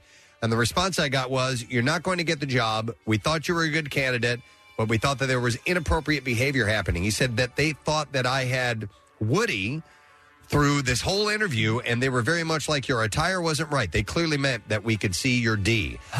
In Britain, the national average penis size is 5.17 inches long. Gotta move to England. His is 9.5. Joe, who is only 6 inches tall, said his extra large Todger was disproportionate. He said, it's like nearly a 1/12 of my height. The scaling is off. Well, he's really thought this through. He recalled how rumors about his considerable package started to spread after his pals spotted it in the football changing rooms. And now he goes to great lengths to reduce the risk of problems, including buying special underwear with an extended pouch. Despite the career setback, that's going to make it worse. Joe remained upbeat about his situation, even creating a mold of his member later in the episode. Why not wear hoop skirts? Yeah. An Iranian hermit nicknamed the world's dirtiest man for not taking a shower for more than half a century has died. He was 94 years old. Wow. Well, there might be something to recommend that. Amu Haji, an endearing, his nickname, all right, it's apparently a nickname for an elderly person. He died on Sunday in the village of Degaa. And Haji, covered in soot and living in a cinder block shack, was reported by local media to not have bathed with water or soap in more than 60 years. As he was decomposing, he smelled better. Villagers said that he had experienced emotional setbacks in his youth that led to him refuse to wash. In 2014, the Tehran Times reported that Hajid would eat roadkill, smoke a pipe filled with animal excrement, and believed that cleanliness would make him ill. It's just kind of my thing. But a few months ago, villagers had persuaded him to wash for the first time. And now he's dead. And now he's dead. After Stop eating roadkill and wash. After All right. Haji's death, the unofficial record could go to an Indian man who also had not bathed for much of his life. In 2009, the Hindustan Times reported that Kailash Kalu Singh from a village outside the whole city of Varanasi had not washed for more than 30 years in an attempt to help end all problems confronting the nation. So we're looking at a picture of this dude, I guess the one who passed away? Yep. That is one dirty dude. Yep. He would reject water in favor of what he called a fire bath. That's the guy currently that is the dirtiest man He did, alive. though. They said that his cologne of choice was Hugo Boss. Okay. In Des Moines, Iowa, sheriff's deputies and state officials are investigating an Iowa woman's claim her late father was one of America's most prolific serial killers. According to his daughter, Donald Dean Studey, or it might be Studi, Studey, murdered 5 or 6 women a year over several decades and buried them in and around an abandoned well on his property near Thurman. You know how daughters brag about their dads. So the county sheriff is Kevin Astrop. And he said that the Thurman population is about 167 people, so it's a tiny, tiny town. Wow. It's near the Iowa-Nebraska state line. On October 21st, 2 cadaver dogs took to the site and had hits indicating possible existence of decomposing remains in the area of a well. He said, she's got a hell of a story, but we don't have any proof of anything other than we had a cadaver dog hit. We've got to have more proof than that. He said that he asked the Iowa Division of Criminal Investigation for assistance. The woman, Lucy Studi, said that her father killed roughly 70 women, mostly prostitutes and runaways, and buried them on the family's rural 5 acres. Astrop said that he and his deputies began looking into her claims in 2021 when she contacted the sheriff's office for at least the second time to report that there were 5 or 6 dead women buried on the land where her father lived until his death in 2013. She told them the bodies had been buried in and around an old well in a wooded area that was later logged. Sheriff's investigators spent much of last year attempting to find the well and get permission from the current owners of the property. The well, since filled in, was 90 feet deep, and excavating it will be a major undertaking. Wow. Astrop said that it's hard to believe that many women could have disappeared from the Omaha area, right? Where Studi's daughter told Newsweek her father hunted for victims without drawing attention. But if some of the women were from other cities, Astrop said he can imagine that it may be possible. With Donald Studi dead, finding the bodies and identifying the remains will be complicated. Court records show that Donald Studi had a history of arrests, and so they're looking into this. But if so, he would be one of the worst serial killers of all time. So you're familiar with Henry Lee Lucas, right? The serial killer as well. He's given estimates as high as 180 people that he says he's killed. No one knows. There's no way to know over the course of years. The most prolific serial killers on record are Samuel Little, who has definitively been tied to 60 murders. And Gary Ridgway, who is the Green River Killer. Yes. He confessed to 60 murders when he was arrested and is suspected to have killed more than 70 women as well. So. You know, it's a while, and some of these stories like this one, Preston, where they'll be carrying on this horrendous lifestyle, and they'll be doing these things, and yet maintain a home life. Like the movie about the hitman, and went on to read the book, The Iceman. Yeah. Who was Kuklinski. just unbelievably brutal, but at home was just daddy's home. Yeah, the BTK killer was that way. He was active in his church. And all right, that stuff. yeah. It's crazy. All right. Don't forget, you have about 2 minutes left to enter the word idea for You Who Loot, and we wrap that up tomorrow. All right. So the word is idea. And real quick, we have a concert announcement. So, actually, I told you about this already, but we have the official on-sale date info. Right. It is MMR, proud to present the Adjacent Music Festival. Hey! 2 days on the beach in Atlantic City, Memorial Day weekend, Blink-182, Paramore, Turnstile, Bleachers, Coheed and Cambria, more than 40 artists. Who was the band? Mannequin Pussy. Mannequin Pussy. They're going to be there. And so tickets go on sale on Friday at 10 a.m., but there's an early bird ticket sale taking place Thursday, today at 10 a.m. while supplies last. So you can get tickets at adjacentfestival.com, and you can listen to win tickets throughout this weekend on MMR and another chance to win at WMMR.com. So that's going to be cool, man. I'd love to get Coheed and Cambria guys back in. They were so awesome. Yep. So that's coming up in Atlantic City. The show will be Saturday, May 27th and May 28th. So that's when that is going to be. And tickets go on sale this Friday at 10 a.m. with an early bird sale today at 10 a.m. as well. And with that, let's give away a pair of tickets to go to the show. Caller number 18-215-263-WMMR, and you win 2-day passes. Oh, not too shabby. So you get to go May 27th and 28th. And, we'll take care of it. WMMR.com for another chance to win and to get details there. With that, we're going to take a break. We'll come back in a second. I think we got Ricky Batalico popping in here talking Phil. So we'll be back in a moment. Stay with us. Wait, where was that place Preston and Steve said that guy did that thing that one time? Don't bother your friends. If you missed something on the Preston and Steve Show, the daily podcast and the YouTube stream are posted on PrestonandSteve.com every day after the show for just such occasions. It's always there and always free. That is until the internet breaks and we've got bigger problems. World Series starts tomorrow. Oh, it's friggin' real. It's incredible how things have changed so quickly over the last few weeks. And we're loving talking about it. We're loving having friends by. In fact, I called him a guest. He said off air, he's like, I'm not a guest anymore. No. He's just part of the family. He's a bud. Please.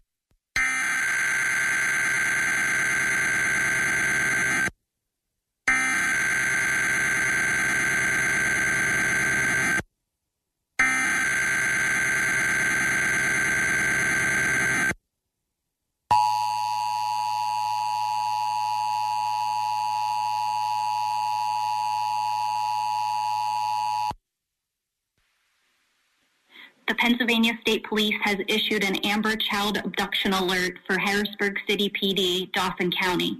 Harrisburg City PD is searching for Amon Long, 5-year-old male, and Ezekiel Long, 4-year-old male. They were last seen at 5 a.m. today and were forced into a vehicle in the 2000 block of Holly, Harrisburg City in Dauphin County. The vehicle was being operated by Kenneth Smiley, 39-year-old, 5'5", 180 pounds. Kenneth Smalley and the two children are traveling in a 2008 black Nissan Maxima, Pennsylvania registration LMJ 5478. Call 911 if seen. The Pennsylvania State Police has issued an Amber Child Abduction Alert for Harrisburg City PD, Dauphin County. Harrisburg City PD is searching for Amon Long, 5-year-old male, and Ezekiel Long, 4-year-old male. They were last seen at 5 a.m. today and were forced into a vehicle in the 2000 block of Holly, Harrisburg City in Dauphin County. The vehicle was being operated by Kenneth Smiley, 39 years old, 5'5", 180 pounds. Kenneth Smiley and the two children are traveling in a 2008 black Nissan Maxima, Pennsylvania registration LMJ 5478. Call 911 if seen.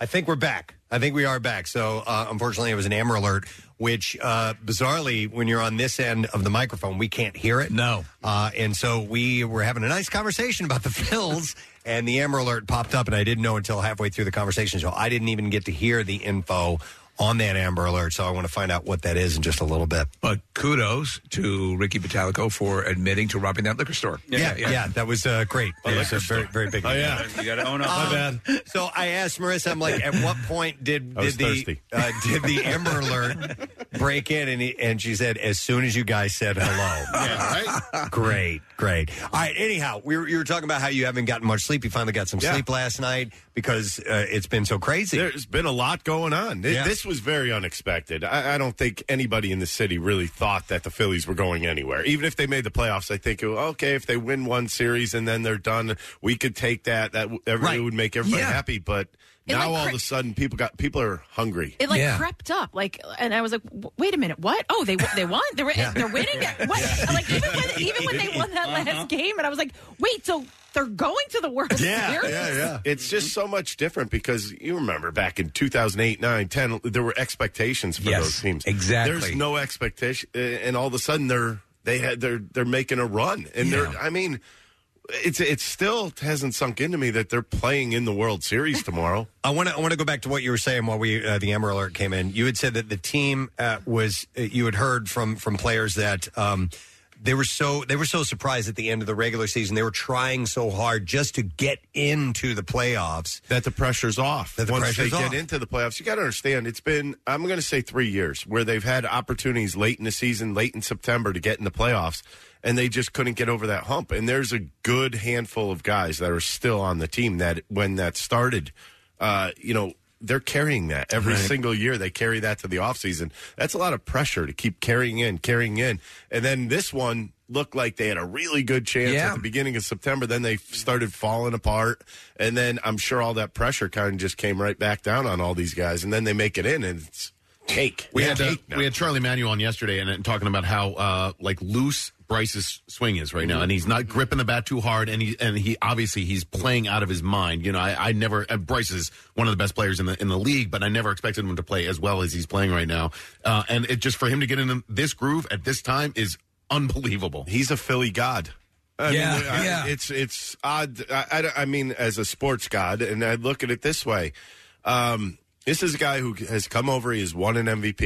He has now gotten the team to the playoffs. Now he's gotten this team to the World Series, and it was a lot on him. Yeah. I mean, you think about this. I know we all look at it as he's making $30 million. It can't be that hard to play some baseball. I don't think he looks at it like that. No. I really don't. No, I don't get that either. He looks at it like, they did pay me a lot of money, but I have to perform. Or else did you feel that way? And when you were on the mound, I wasn't making the $30 million. I know.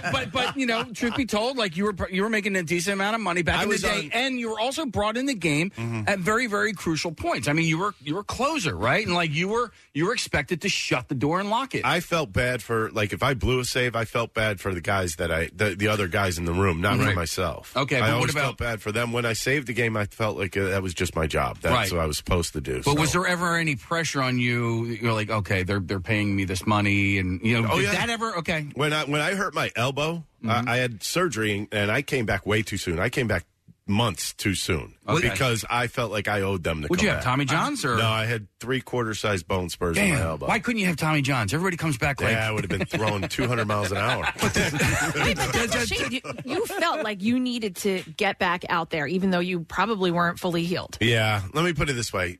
Jake Arrieta, when he was here, had the same surgery. He was out for the season, and then he had the whole off season to heal. I had surgery in, I want to say late June, and I was back in Scranton on a rehab assignment in July. Wow. So that was just stupidity on all parts. Do you? I assume you carry some residual lifelong pain and things from that'll pop up now and then, right? Yeah. So when people say, and listen, I know the default is to say they get this money and so on and so forth, but the wear and tear on a body, especially at the time you were playing when there wasn't perhaps as much attention to, we got to play this right. We got to think this is a person here, Yeah, I made it 11 and a half years, 2 surgeries, right? Which used to be normal back then. If you have 1 or 2 surgeries, you're a Major League Baseball player. Right. But, I mean, now, my right shoulder is pretty much garbage. Okay. I mean, I had forgotten about a few things about the Phils being in the playoffs. First of all, the nervous energy. You know, you sit when you're watching the game, and even if you're at the game or you're on your couch, you start feeling it in the pit of your stomach. And then you mentioned at the beginning of the interview, Rick, the lack of sleep. You know, like all of a sudden you're bleary eyed. Maybe you've had a few cocktails, and then so the fact that they wrapped it up on Monday night or Sunday night and didn't have to go back to San Diego on Monday and Tuesday. I'm grateful for the team to making it to the World Series, but I'm also selfishly glad because I didn't have to stay up on Monday and Tuesday night. You're selfishly glad. I wish they had already started because this team was rolling. At the time it happened, this team was rolling, and I could understand if the other series was still going on, that they'd wait this long. But that series ended, I believe, the same day or the next day. Yeah. Well, Charlie said the same thing. Yes, what you just said. He said he'd just go. You got it. Go. You know. Well, it's a feeling. Yeah. I mean, baseball's a weird sport. You guys have seen it. It could come and go as quick. It could come as quickly as it went. I mean, it's just one of those things where. You know what? When you're hot, you want to ride that as long as you possibly can. And when you're cold, this is what you would need. Both teams were hot. I'm fascinated by this dynamic, and I've mentioned it to a couple of people that we talked to about as you said, you're just playing the season, just trying to distinguish yourself in some way. You're not even thinking World Series. So you get to this, and Nick has used the phrase often, like playing with the house money. Yeah. Like, all of this, I think, makes this the right moment with everyone sort of coming into their own without being a Pollyanna about things. I think it just feels right on every level. Well, I just think this is a team that if they win the World Series, I think that's above and beyond anything we could have ever believed with this team. Yeah. At least this year. I think next year, if this would have happened, I'd say, okay, this is where we're supposed to be right now. Yeah. But I mean, I think that's what has made this so great, this run, that it's been so unexpected, and it seems like everybody is on the bandwagon. And trust me, there was nobody on this bandwagon in September. Nope. Nobody was going to the ballpark. And then, but I think the fans, I think there is a really large fan base for the Phillies. Yeah. But I think it was just kind of like, don't trust them. Now I trust them, and they all jumped. I think you're right. Yeah. So the extra day of rest has allowed Rob Thompson to set up the starting pitching the way that he wants to. You get Aaron Nola going in Game 1, and then I saw a stat yesterday that Zach Wheeler, when he pitches on an extra day's rest, his ERA comes down by like a run. Yeah. Well, both of them, Nola and him, but Nola's. It's going to be a while for Nola since he's pitched. I think it's a good idea, and the reason why I say this, because Zach Wheeler went on the injured list in August. And he, quite frankly, he hasn't gotten stretched out. I mean, you look for a guy to be at 100 pitches who's an ace of a staff. He hasn't really gotten by 75, 80 pitches without showing some form of fatigue. So I think it's a good move by Thompson. A lot of people will tell you differently. And Aaron Nola just pitched there and had a complete game through 6 2/3, which doesn't hurt. Perfect game. Yeah. Perfect game through 6 2/3. That to me is the guy you want starting. I think the confidence level's there already for him. It's the only way because you can train, you can warm up, you can do all of that stuff, but to me it would seem the only way to really get warmed up is to play. Yeah. Right? In a real game, doing the real thing that you've been paid and called upon to do. Yeah, apparently a lot of these other teams, like when this year you had the third wild card, so there were teams that got buys for basically a week. Right. I mean, that's hard on a baseball team. That's probably why everything ended up the way it did, and I have a feeling they're going to end up changing this in the future. But I just think, when you're on that long of a thing, you try to get in these simulated games, but it's not real. I mean, these guys aren't going to try to bust you inside as a hitter. If you hit them, I mean, then you're in more trouble. Just the knowledge of that. It's just to try to get them reps, and I don't think it works very well. I think you're right. Okay, so the rest, I guess you're saying, is more important for the pitcher, not the players. What's that cupcake on your head? It is actually. It is. Casey's got a cupcake on his hat. It's not a cupcake. It's water ice. And it's Lehigh Valley Iron Pigs. It's one of their specialty hats. Hear about them? Mm-mm. It came out this morning that apparently the city's not going to pay for their upgrades. They're not going to do it. And they've been threatened by the International League that if they don't upgrade, they're done. No, they have the best hats. The bacon hats? Yeah, bacon hats. Was the hot dog hat? Hot dog was actually... that was damn good. No, that was... Hot dog was Reading. Reading. It was Reading Phil's, yeah. The vendor. Mm-hmm. Wait, what upgrades do they have to make? I probably locker room upgrades, stuff like that. So they can be thrown out of. Apparently they can. I didn't know this, but I think it's like a ploy for the Allentown to have the Phillies pay for it. Oh, okay, to extort the It's $9.5 million in upgrades that are needed. They could just do it. And that stadium's new. Yeah. It's a nice stadium too. I've been to a couple games there. Just do what North Wildwood's doing, because they had put in for funding for like a bulkhead, and they said no, and they're like, well, we're just going to do it anyway. There you go. Yeah, whatever works. Hey, Ricky, I wanted to ask something about your position, about pitcher, and just the game in general and the team. So you've got the dugout, you got the bullpen. You guys spend the game in the bullpen. Yeah. You're hanging out there. There's a separation there. Do you? Is there a different relationship between pitchers than there is amongst the fielders? And there always has been. Yeah. They look at pitchers as non-athletes. Oh, really? Well, when you're only doing the one thing instead, you're not hitting, so they always looked at it like all you could do is pitch. And then a closer even more so, because you come in at the smallest portion. I think the relievers are the least looked at guys on the team. Oh, wow, man! And unless you're the closer, you get that extra edge from the guys. All right. So, at what point during your entire playing career, and I'm talking, little league to high school to college, whatever, at what point did they take the bat out of your hand? Wow.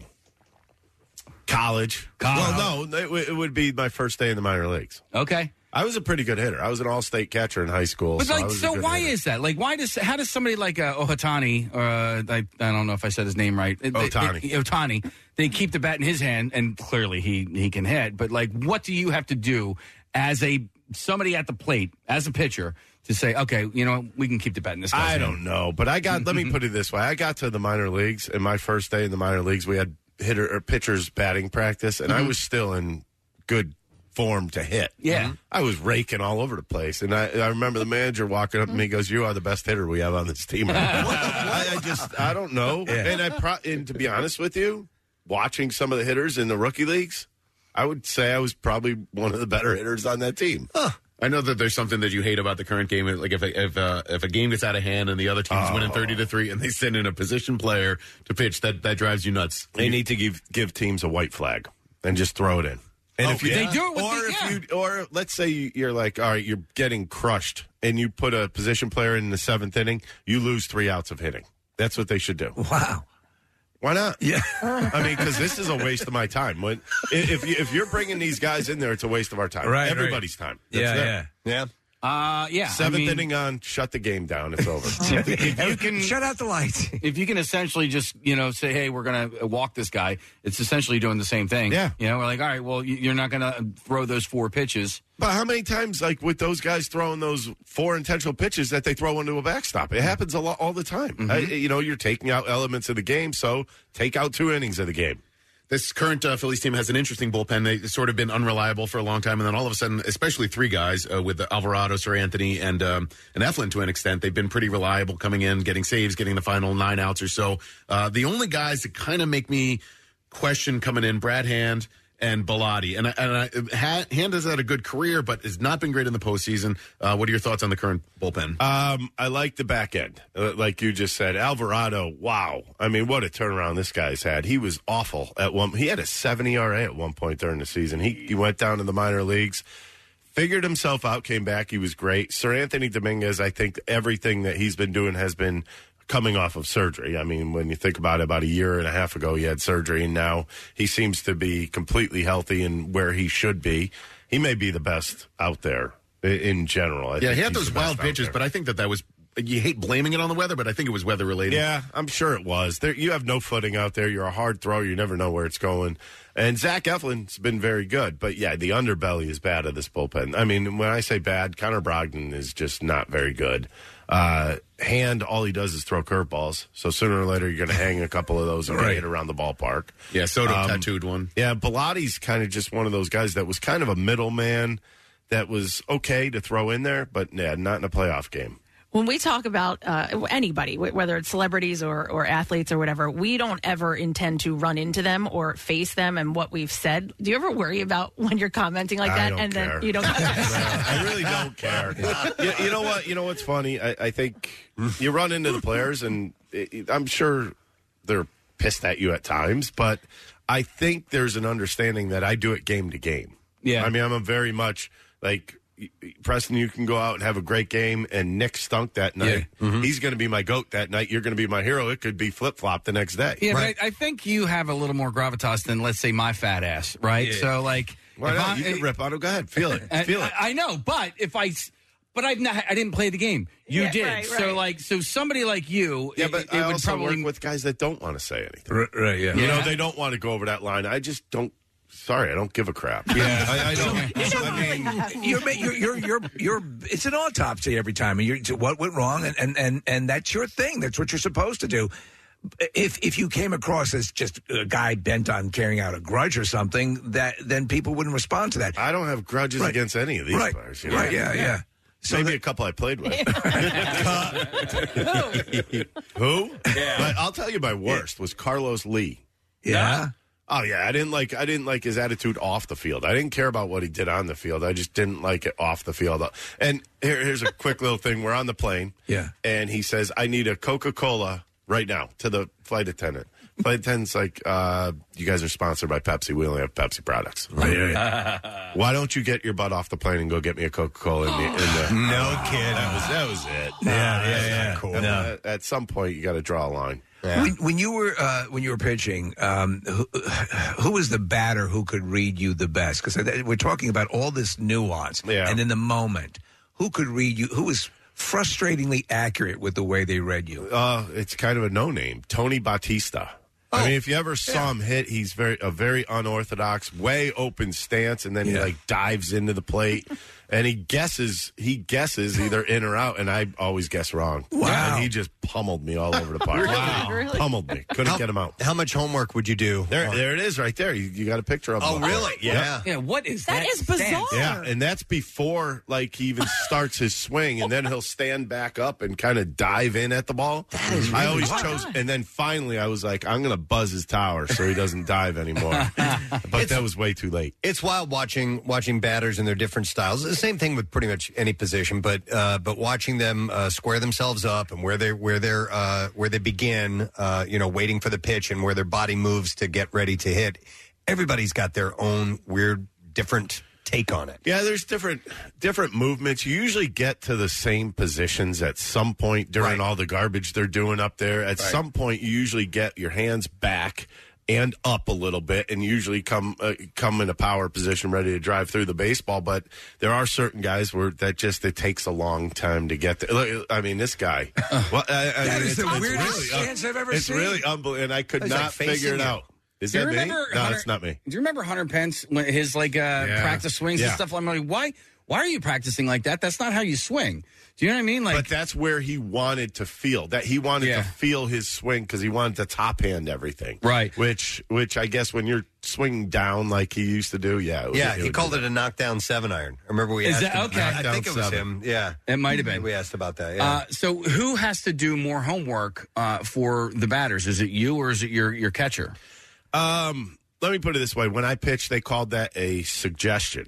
Okay. That number put down was a suggestion, and we were always told it's your ERA.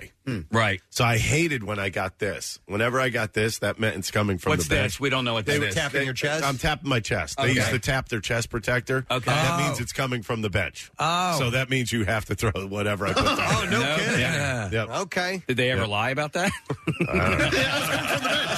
I'll tell you right now, one guy that I never shook off was Darren Dalton. Never. No? Yeah. He was too knowledgeable. Yeah. He knew everybody in the league. And when I was coming up, that was early, so stuck to whatever he said. Wow. You're just tuning in, Ricky Batalico is with us. And, of course, you can catch him on our sister station, The Fanatic, afternoons 2 to 6. It's to 6, right? 2 to 6. 2 to 6, yep. Make sure you check out the program. So one guy we haven't mentioned yet. Best show ever. Question mark. Ever? Shout out to Jen.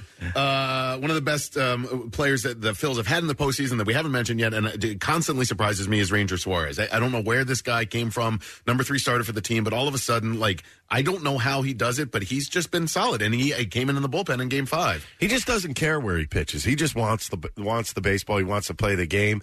And the thing about him is, I mean, you saw Grisham came in and tried to lay down a bunt against them. That's probably about the dumbest thing you probably could have done, because this guy fields his position better than anybody in baseball. He should be the Gold Glover. I know apparently he doesn't, quote unquote, have enough innings this year to qualify, but that's garbage to me. I just think he is one of those guys where it's simple to me. If he could throw a ball in the inside corner, a fastball in the inside corner to right-handers, he's going to own them all day long because he has soft stuff to throw away, and that keeps you off balance. And then he could come back in just to keep him honest on the inside part. And you'll see him do that game in, game out, and he has no fear whatsoever. I mean, looking at Game 5, everybody's going to remember the Bryce home run and the reshot earlier in the game, too. But what Ranger came into in the ninth inning was not easy. You know, there were guys on second and third. There was only one out, and I think he only had 2 or 3 pitches, and he got out of the inning, and then they won the game in the series. Yeah, I think the Latin guys have a different I guess, energy level for this type of thing, and they could keep their heart rates down a lot more. You heard, did anybody hear Gene Segura in his post-game interview? No. Talking about the machete? Yeah. No. Oh, yeah. He talked about when he was a kid growing up and into his teen years playing baseball in the Dominican Republic, there would be guys with machetes because apparently it sounded, what I got out of it is that they were betting on games, and if they weren't happy with you, I mean, so, he said these games are not pressure. That was pressure. Yeah. When you're going to get a machete attack. Yeah. But I always thought that, like, these Latin players come over here, is the pressure the same to win the World Series for them, or are they just playing a game? Right. They can stay alive here. And I think they just come up here and play a game, and they're happy to play it. I mean, Gene Segura even said, we played baseball every day, maybe too much baseball. Yeah. I mean, that's saying a lot. It's amazing. Wow. Didn't even think of that. You mentioned, Bryce, and if imagine if he in this series hits a walk-off run to win the whole thing. Could you even? It would erase Joe Carter. Yeah. It would erase him. And he would also. Right now Nick Foles is, I think, the number one in the city. Not anymore. He'd clearly be the number 2. I think. I mean, Nick Foles, that was an improbable run. Yeah. And, the Philly thing, everything kind of fell perfectly into place. This is a little different. This is a team that has came into their own late in I guess early in the playoffs, not late in the season, early in the playoffs. But I think this team, I mean, when I look at this team at the beginning of the year, I thought they would be good. And then they stunk for a while. Mm-hmm. And when that happens, it kind of starts eating up games, and you start thinking to yourself, oh, maybe they're not going to be that good. Well, you know how it's so true, because everyone, all the pundits across the boards, well, you might be inclined to say, I called it. Everyone's going, I didn't see this coming. Nobody saw this coming. Yeah. I'm sure there were people that called it before the year started. Right. But, yeah, not in May and June. Right, yeah. Mm-hmm. Yeah, unfortunately, I have receipts in September that I'm, it's on my Twitter handle. I said they're not making the playoffs. It's just, sorry guys, it's not going to happen. And I'm glad I'm wrong. When they lost that first game in Washington of the doubleheader where they got destroyed, I'm like, oh, this team just, they fell apart. So, yeah. Although they still tried to lose in the last week. They tried.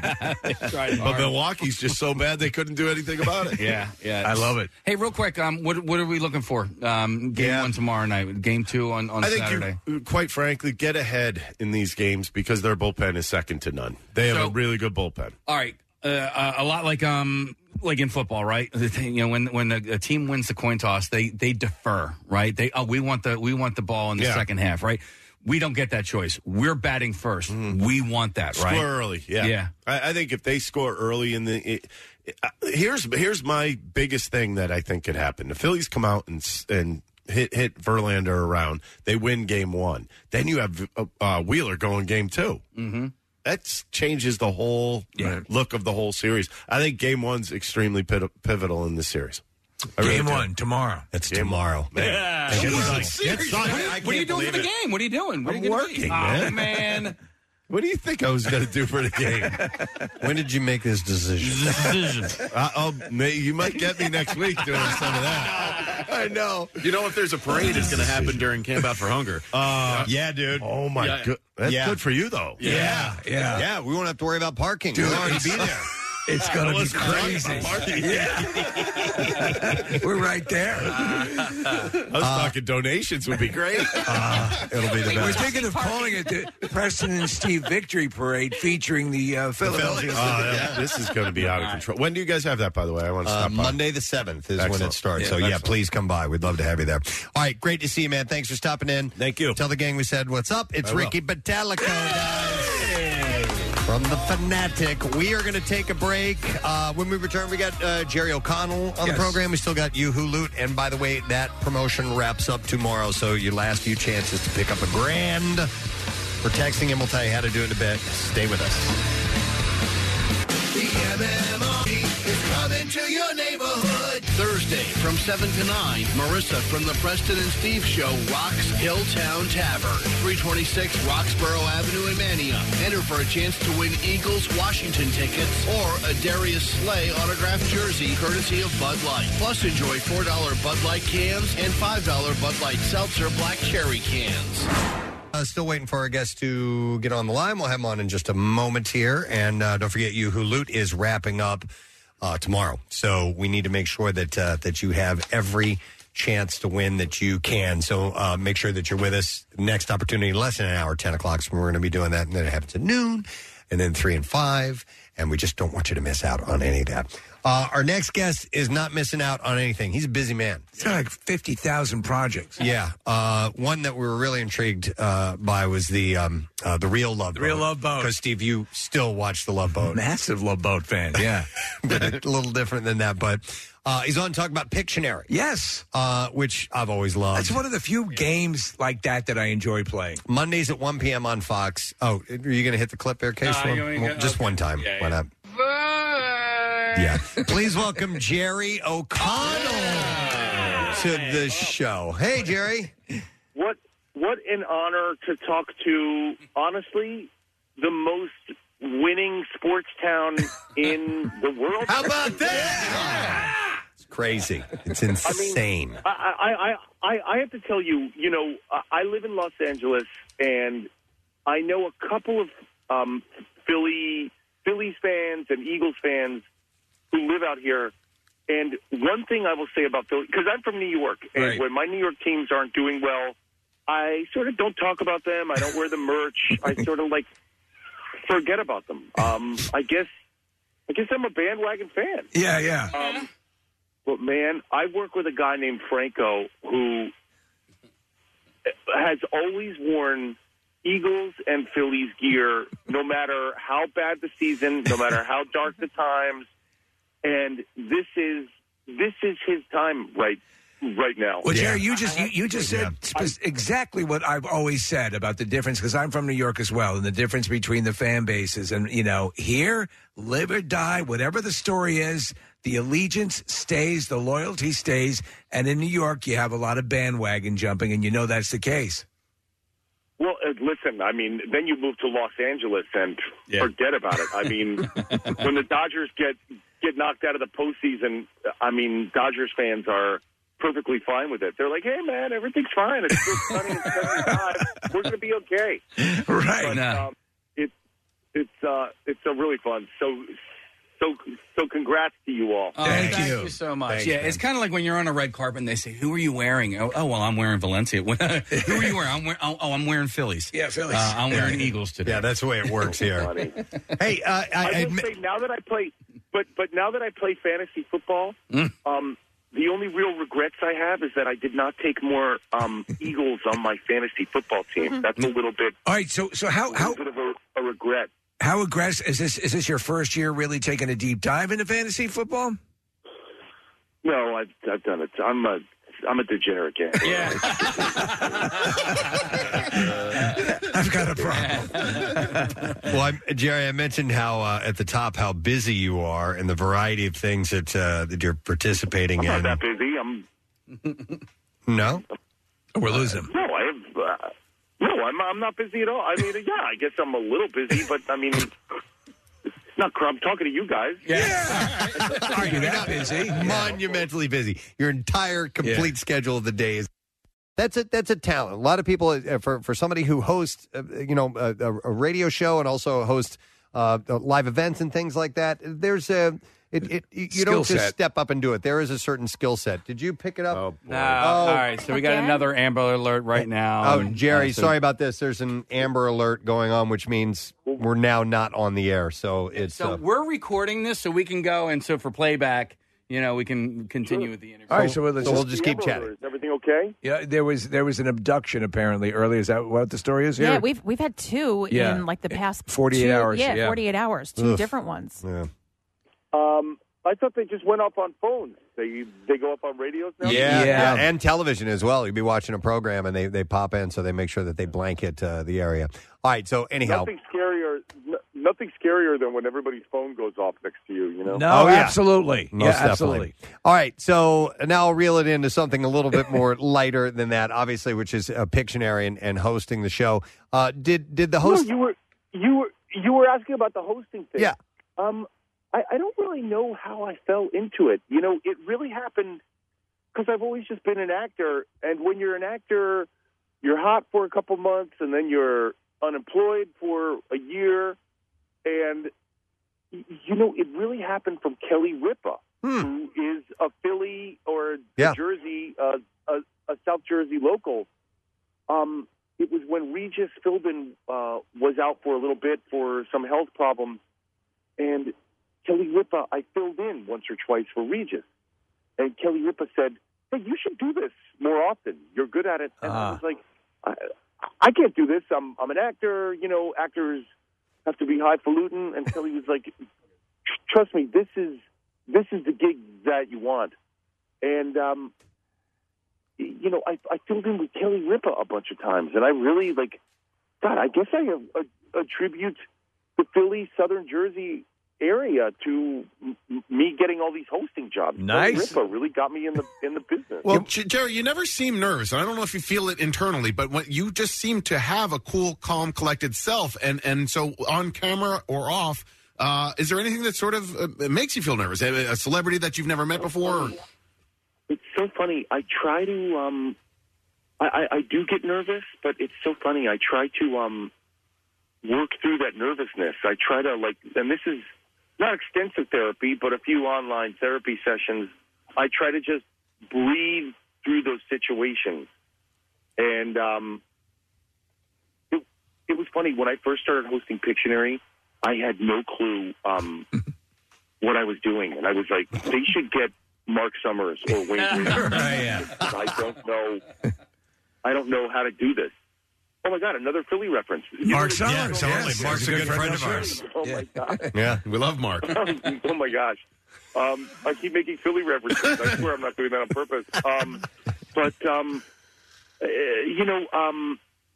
It's not even talent. It's just like a skill set that you get. And they have not fired me from Pictionary yet, but I am not the best host, that is for sure. No, I remember the Pictionary years ago was hosted by they had a celebrity Pictionary, and you're doing the and Bert Convey for a while. If you remember Bert Convey, So it's a game that's a perennial. It's one of those ones that people love to play. For me, it's probably one of the ultimate hanging out, with friends sort of thing to do. So, are you yourself adept at Pictionary? Yeah, I have. 2 teenage daughters, so it's sort of like that's the generation gap game that we can play with Grandma and Grandpa and us. And it's so funny. If you think back to your childhood, Pictionary was that was the fun game that you all played. It was super boring when your parents pulled out Trivia Pursuit.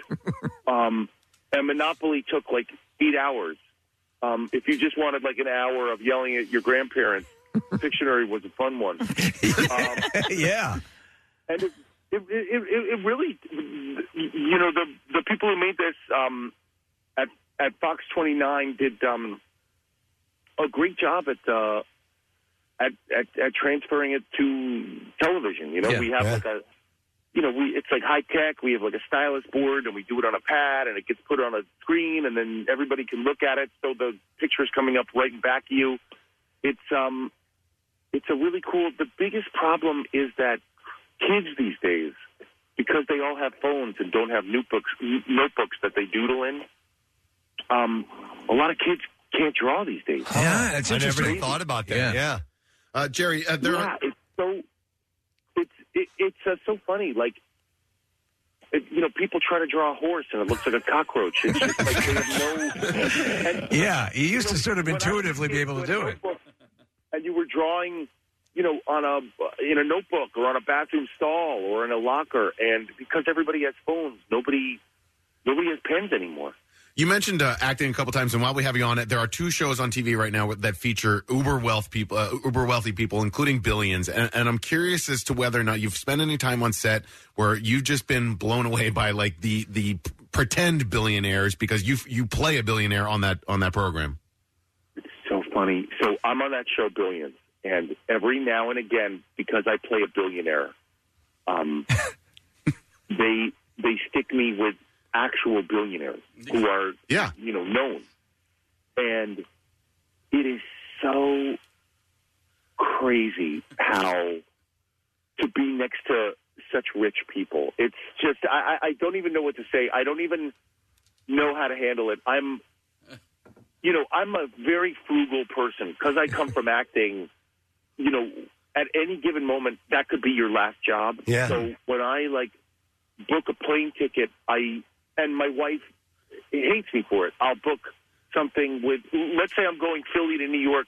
I will book 2 or 3 stops just because I can make money on a flight. Like if you book Philly to LaGuardia with 2 stops, the airlines actually pay you like $20 Right. to do that. They should, yes. And when you're sitting next to people and they talk about like private jets and all that stuff, it's really crazy. It's like funny money. It's so funny. One of the billionaires that I was doing a scene with, was like, "Hey, let me get your phone number, and we can hang out." And I gave him my number, and the whole time I was like, "Dude, you don't want to hang out with me. Like, we're taking an Uber pool if we're going anywhere. You don't want to do this. Like, do you really want to get on the subway with me? It's not going to happen. I have to quickly compliment. You mentioned your wife, Rebecca Romaine O'Connell. I don't know if that's but she is on. No, my wife didn't take my name. Okay, I took hers. I'm actually Jerry Romaine. Well, whatever the case, she is sensational on Star Trek: Strange New Worlds. I've been telling people how close to this is the closest series to the original, and she is just phenomenal. You yourself are a no piker in the Star Trek territory. You do voiceover for the lower decks as well, correct? Yeah. We're both Starfleet. Yeah, it's pretty cool.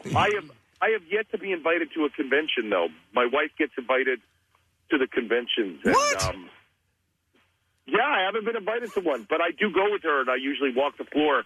The best thing about being on Star Trek is being a part of that fandom. It's like, I've been to a couple Comic-Cons, and everybody dresses up as, Thor or whatever. Man, when you go to a Star Trek convention and everybody's in Starfleet, it's something else. It's like it's just getting to be a part of a group of people, and it's been a fun ride. Yeah, it's really cool. Yeah, you're the slowly becoming the first family of Star Trek, so that's pretty cool. Yeah. All right. Well, listen, Jerry. Oh, I think we lost him. Jerry, you there? No, he's gone. Yeah. Hello? Oh, yeah. Hey! All right. Well, listen, we know you got to run. You got a lot of people to talk to, but Pictionary, Monday nights, Fox 29. You can absolutely see Jerry O'Connell taking care of business. But, dude, we always love talking to you. Thanks for coming on again this morning. See you guys. Take care, buddy. Jerry O'Connell. He's great. Dude, I totally forgot about the Rebecca Romaine thing. I completely forgot that is his wife. His wife, yeah. And they've been together for a long time. Long time. Yeah. So she's, this Strange New Worlds, I was touting it to you as well as because I know you're a Star Trek fan, but in spirit and tone to the original series, this is the closest. This has that. I need to watch it. Yeah, I think you will dig it. Yeah, so we know that the Amber Alert went off in the middle of the interview, so we kept recording. So when this goes for playback, we'll have the whole thing, the whole interview. Yes. Yeah, so that was second Amber Alert this morning. So hopefully it's going to have the proper effect. So with a couple of minutes left to spare, I know that this week I haven't noticed a damn thing yet, or at least I have noticed. I haven't been sharing my notices. The noticer noticed that he noticed things, but he didn't want to share them. You want to share the noticing? I want to share what I've noticed with you. The noticer now wants to share. Yeah, so hopefully. All right, since Sherry was talking about taking flights, I'm sure you guys saw this, but if not, I'll share this with you. Middle seats. Yes. Suck on a plane. But in fact, only 0.6% of more than 7,500 voters polled prefer, or perhaps more likely accidentally voted for, the middle seat, according to a recent social media poll by Virgin Australia. That number might soon go up, though, if the airline's scheme to get passengers to willingly book the dreaded middle seat is a success. So what they've done is they have launched the middle seat lottery. It is a special raffle worth about $150,000, and it's only open to those who sit in the middle seat voluntarily or involuntarily during a flight. This is a great idea. So you're in the running for this prize. It's a great idea. idea. No, it's listen, I've had my share of times in the middle seat. Yep. Most people, when they come and see me sitting in the middle seat, are like, "Oh no," because excuse me. Yeah. But so, by the way, it's not one person that's going to get $150,000. They have like all kinds of prizes that people can win. So several winners. Your preference? Are you a window or an aisle? Window guy for sure. I like to look outside. I enjoy flying. I love the looking down and looking at the ground. Yeah. I used to be always. I really enjoy it. Now I'm an aisle guy. If I see middle seat open, I say that there's no more seats available on the flight. Like, to me, that's not even an option. I'm like, oh, it's sold out. Yeah. Sorry, we have to book a different airline. I know one person who, a friend of mine years ago, who preferred the middle seat because they did not, they felt the I guess, I don't know, whatever their feelings were. They were a nervous flyer to begin with. If there was a crash or something? Or yeah, for some reason they felt safer. Yeah. Okay, all right, maybe. I could see that, I guess, in some demented bizarre, way. demented. So from now until April 23rd, any Velocity Frequent Flyer member, 18 or older, who is seated in a middle seat can use the airline's app to enroll in the lottery. Each week, a different prize will be awarded to the winner of a lucky draw. Among the innovative gifts up for grabs are a full-day helicopter pub crawl. Nice. 2-night holiday in Cairns, including flights, accommodation, and a bungee jump. Do you think this would work better if they did something, because it's still, maybe I'll win this, but what if it was every flight they selected? Yeah, They at the end of the plane. They should be cheaper. Those seats should be cheaper. I agree. Totally. Then you'd book them. Yeah. Steve, what if on every flight they give like a crown to one lucky middle seat person? You're the king of the aisles. A crown full of M&Ms. Yeah. So travelers could also win Virgin's Platinum Velocity frequent flyer status for a year, along with 1 million extra Velocity points, as well as a few refurbished themed gallery cards. You know what they can do? Give away on Blu-ray the entire series, The Middle. Oh, yeah, The There you Middle. go. Makes total sense. Yeah, but I hate when it ends up being that way, but there have been times when I booked a flight late. Yes. Close to You get what you departure get. date, and you just got to, okay. And you know, if it's less than 3 hours, I'm okay. It's not ideal if you're taking a 2.5 hour flight that long, but if it were like a 4, 5, 6 hour flight, forget it, man. The thing with me is if I'm going to get up to go to the bathroom, I just want to stretch. Being in that aisle is that's, and I also get at least a little leg room on my one leg. Steve, I think that's it, is having to get up to go to the bathroom and ask the person next Hate to me it. or the two. Hate I won't take the window either. I mean, if I had to, I would take the window over the middle seat, Right. but I solely look for aisle seats. Oh, cool. Yeah. All right, notice some other things. How about we'll do another travel thing. First he was keeping it all to himself, and now he can't stop.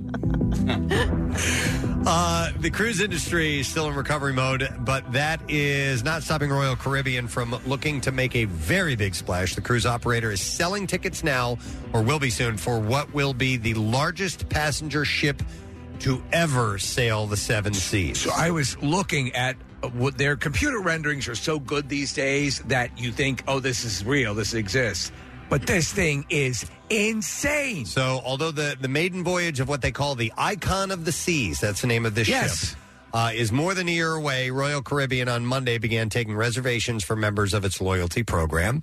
Everyone else will have to wait until, well, actually, I think it was yesterday they may have started this, to book a trip on the nearly 250,000-ton vessel, which can hold up to 7,600 passengers or nearly 10,000 people, counting the crew. 10,000 people. That's insane, dude. Yeah. So, that's why when and this started to become an issue in certain areas, like in Bermuda, for example, they started to say, you can't have 10,000 people show up. You know, right? To a location. To a location. It's kind of a tropical. It's crazy. Yeah. And so they had to. There are some places that will not allow ships of a certain size to come in. All right, so like a normal size cruise ship, how many passengers are we talking? Case I don't know. Years ago, I would say more like somewhere in the 3,000 range, 3 to 5,000 range. I'm guessing, Casey. That's not a educated guess, but I'd always, for some reason, the number 3,000 always pops. So what's the crew? What's the crew complement on a battleship these days, or a non-commercial ship? I don't know. You know, so because I have friends of mine who I don't know how this ended up happening for them. They live in Florida, but they end up working these cruises. These it's like an 80s themed cruise, right? You know, and like Loverboy will be playing or something along those lines, and those things like sell out.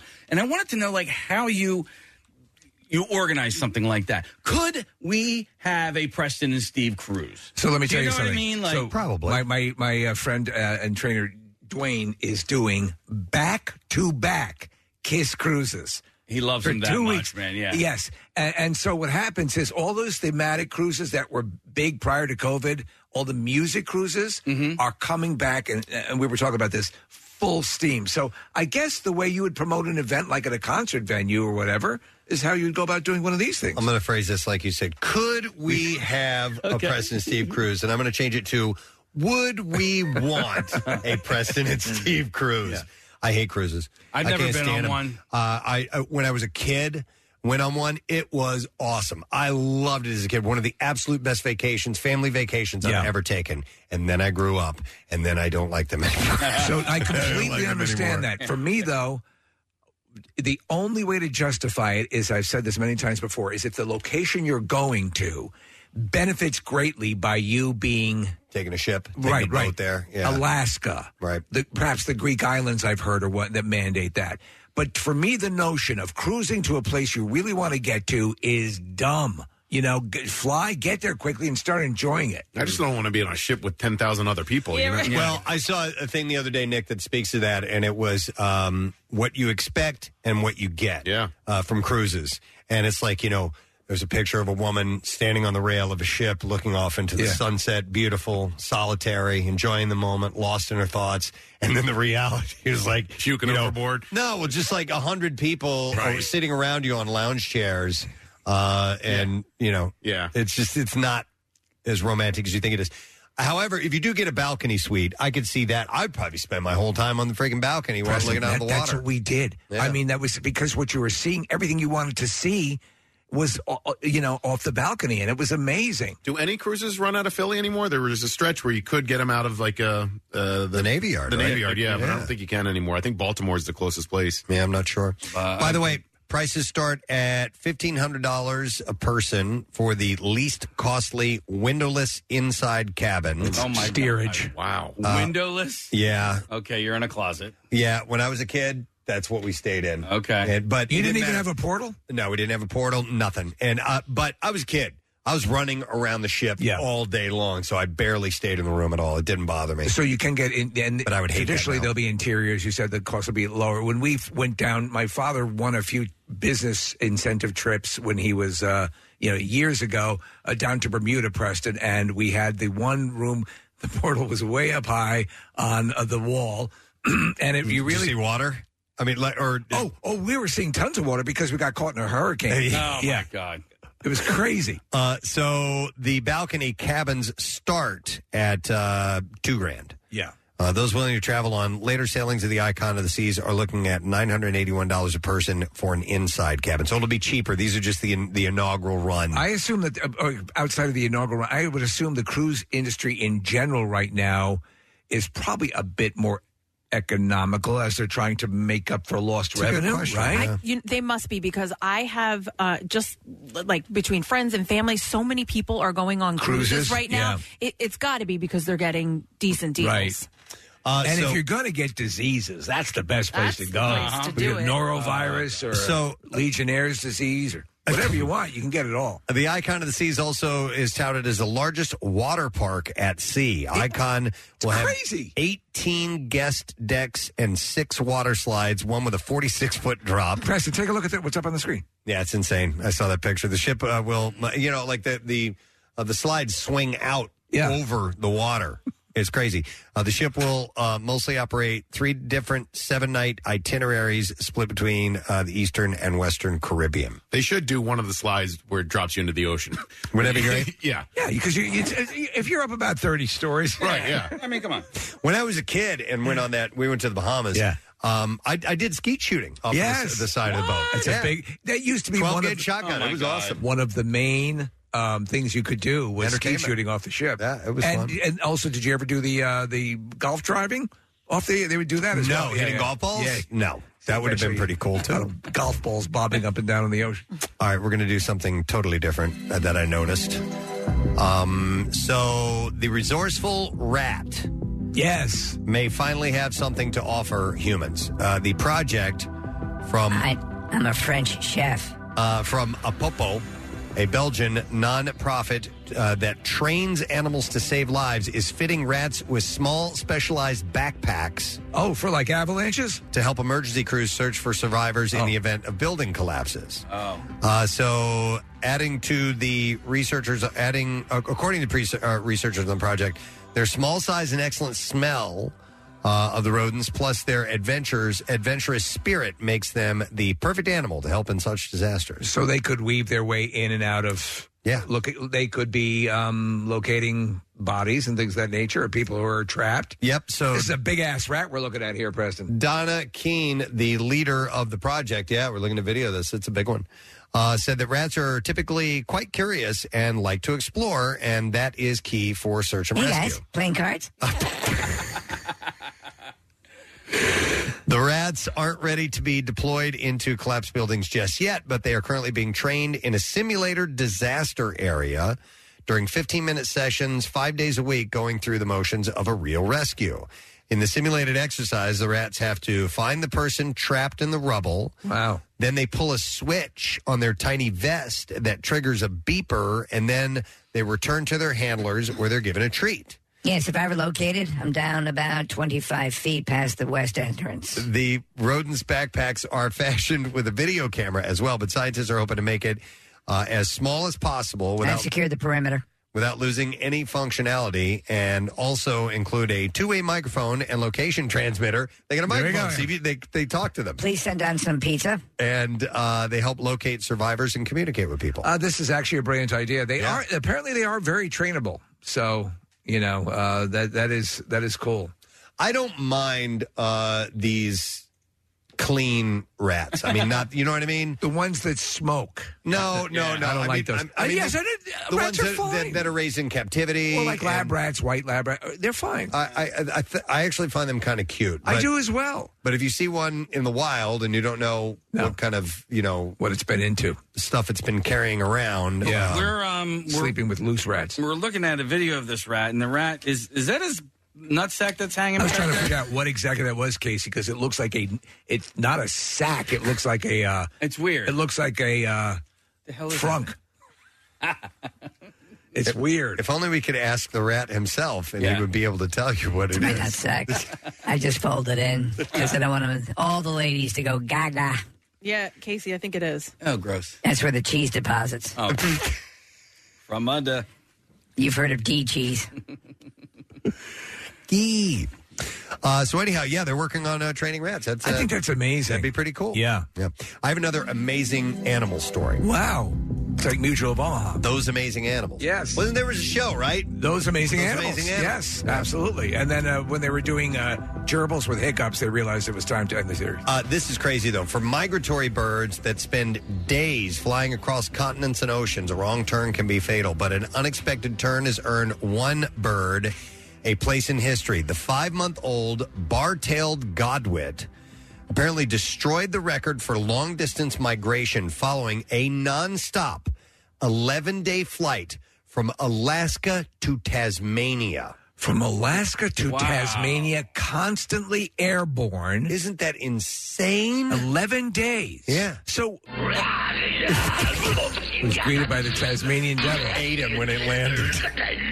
So obviously they didn't just find this out anecdotally at a bar. Wait till you hear what I did. Right. So they had some sort of tracking device, and this was meant to.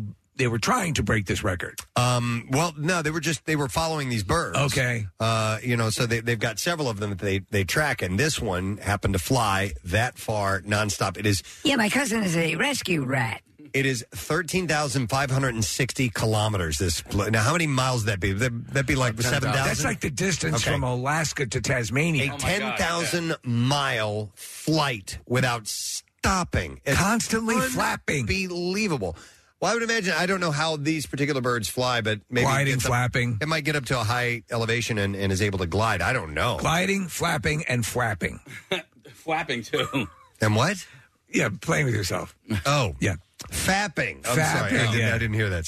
So short-tailed, let's see, BirdLife Tasmania convener Eric Waller said the bird probably lost half or more of its body weight during continuous day and night flight. That's amazing. Yeah, you can't stop and eat. Short-tailed shearwaters and mutton birds can land on the water and feed, he said. If a godwit lands on water, it's dead. Kathy, what do you prefer, mutton birds or godwits? This sounds so boring to me. He said it doesn't have the webbing in its feet. It has no way of getting off the water. So if it falls into the water from exhaustion, if bad weather forces it to the ocean surface, that's it. It's done.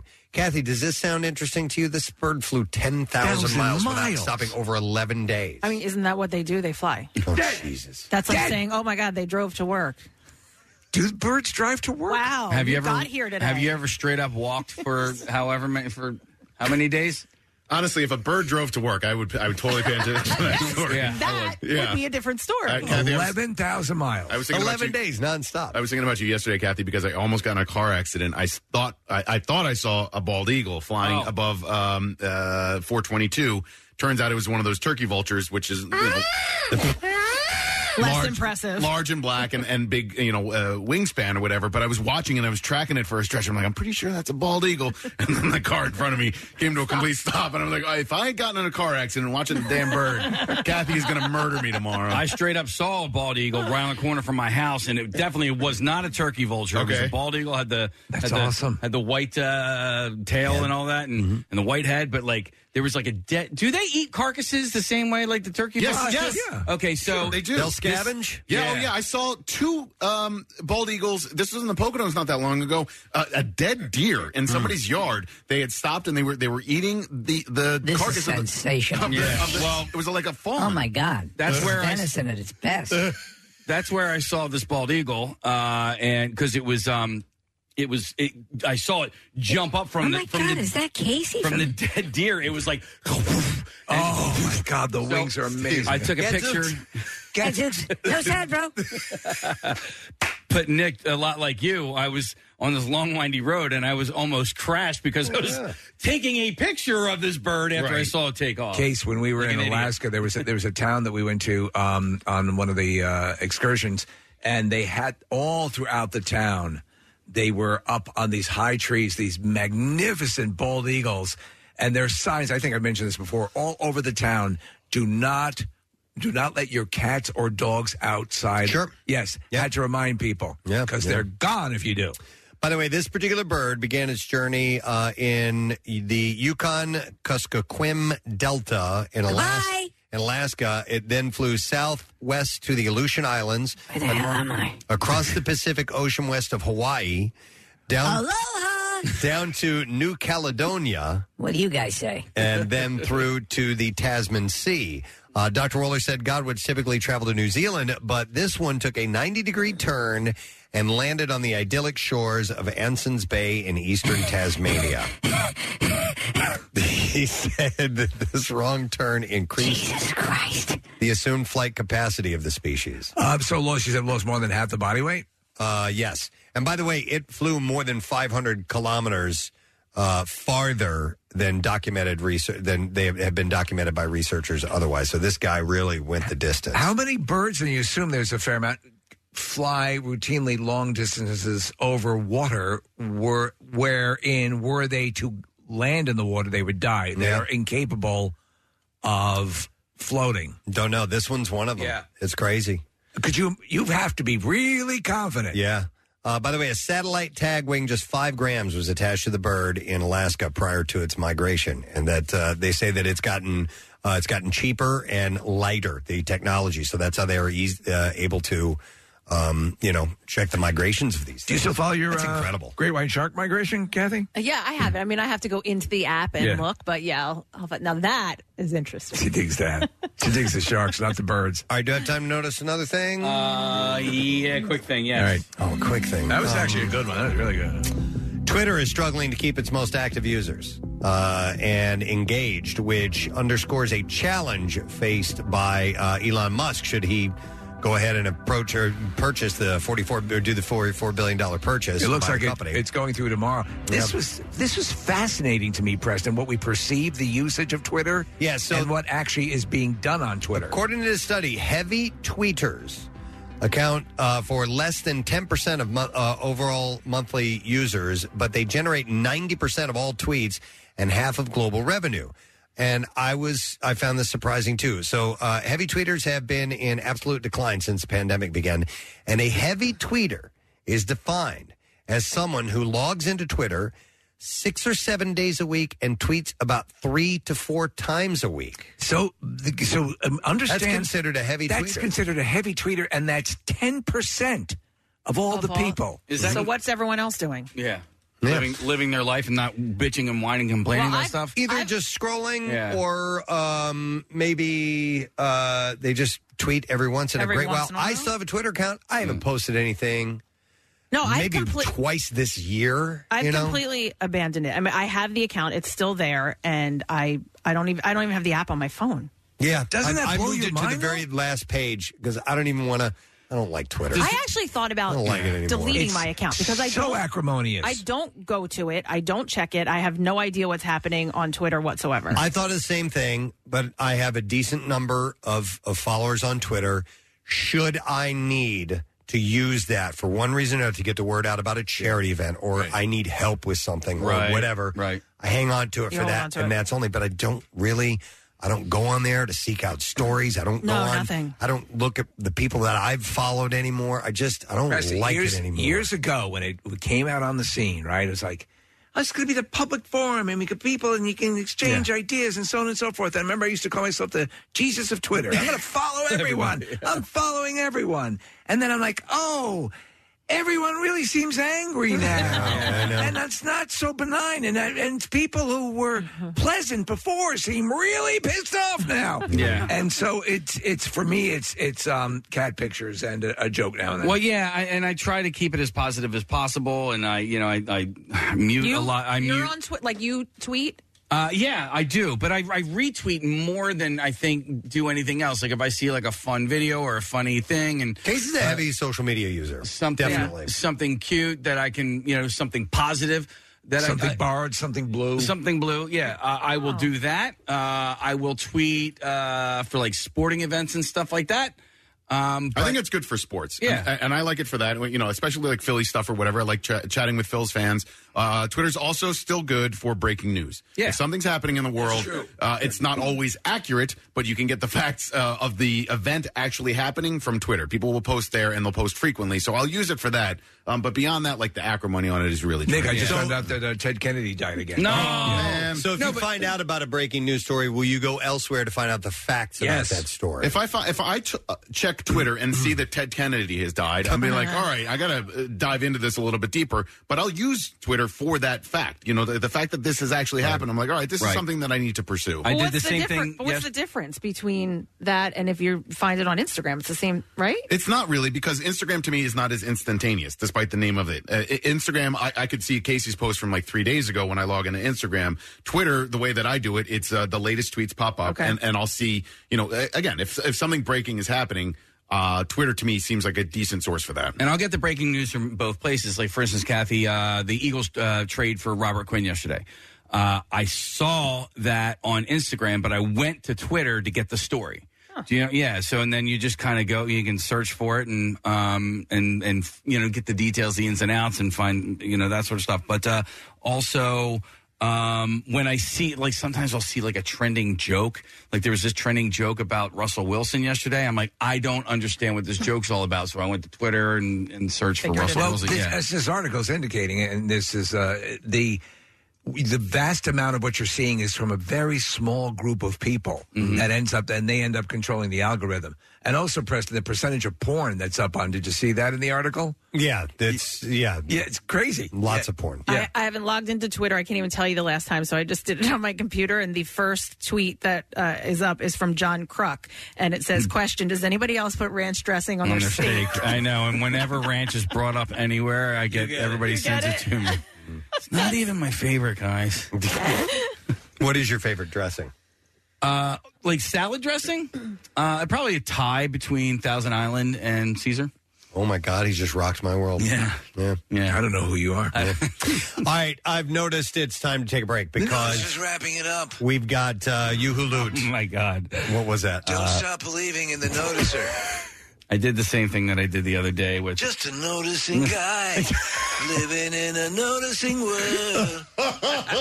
Yes. All right, with that, we're going to take a break. We don't have time to get the noticer music. We don't. We'll be back in a moment. You Who Loot coming up. B-File as well. Stay with us. Wait, what's that? Where was that place Preston and Steve said that guy did that thing that one time? Don't bother your friends. If you missed something on the Preston and Steve Show, the daily podcast and the YouTube stream are posted on PrestonandSteve.com every day after the show for just such occasions. It's always there and always free. That is until the internet breaks and we've got bigger problems. All right, let's do this Bizarre File thing again. WMMR presents Preston and Steve's Bizarre File. Brought to you this morning by Lorenzo and Sons Pizza. The iconic Lorenzo and Sons Pizza is a Philadelphia staple. Locations in Westchester, in Xfinity Live, and in Live Casino and Hotel Philadelphia. So visit LorenzosWestchester.com. All right, I thought this was kind of fun. United Kingdom metal detectorist Steve Andrews found a long-lost wedding band using a metal detector. Andrews found the band at St. Albans Beach in September. He posted a photo of the ring in a Facebook group where it began to get traction. And you know what? I see these stories all the time. I don't necessarily report on them in the Bizarre File, but Andrews received a surprising message. The ring's owner had apparently thrown it into the ocean after a nasty divorce and wanted it thrown back into the sea. Wow. Yes. So they can't believe they found it, but he's like, just throw it back in. I don't want it anymore. Andrews promised to return the band back to the sea the next time he's there. That's wild. He noted that most of the time people are happy that they've retrieved their lost valuables. You ever have flirt with the notion of getting one because you're out near the beach all the time now? Metal detector? No. No. No. You see it. I see those people doing it, and it's nothing I want to do. No. I don't want to do that. A 20-year-old man from New Jersey died Monday after, this is horrible, being dragged by a subway train in New York City. Oh.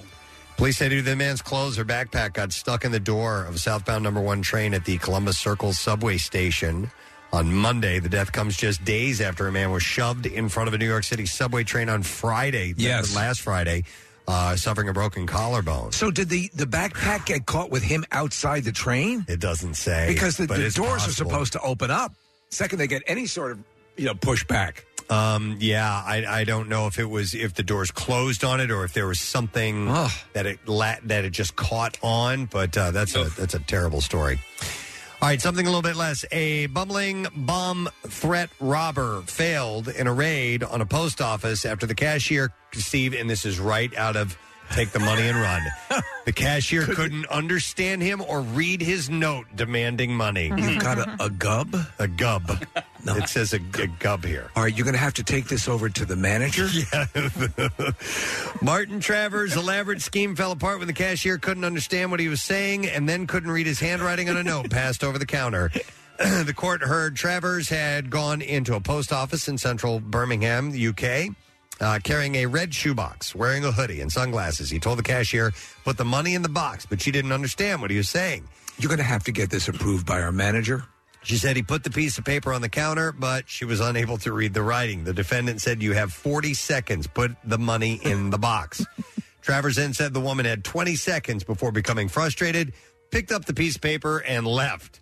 The court heard the defendant then walked a short distance to a bookmaker on Broad Street, where because of the mask he was wearing, the cashier there had problems making out what he was saying to her. That's great. So he put the demand note on the counter, but the wrong way up. So initially the victim saw where some phone numbers were there, and she then refused to hand any cash over to him, who still had the shoebox, and then told her there was something in the box that could go off. The cashier then called 911, and Travers managed to take $15 from the register before he left. Well worth it.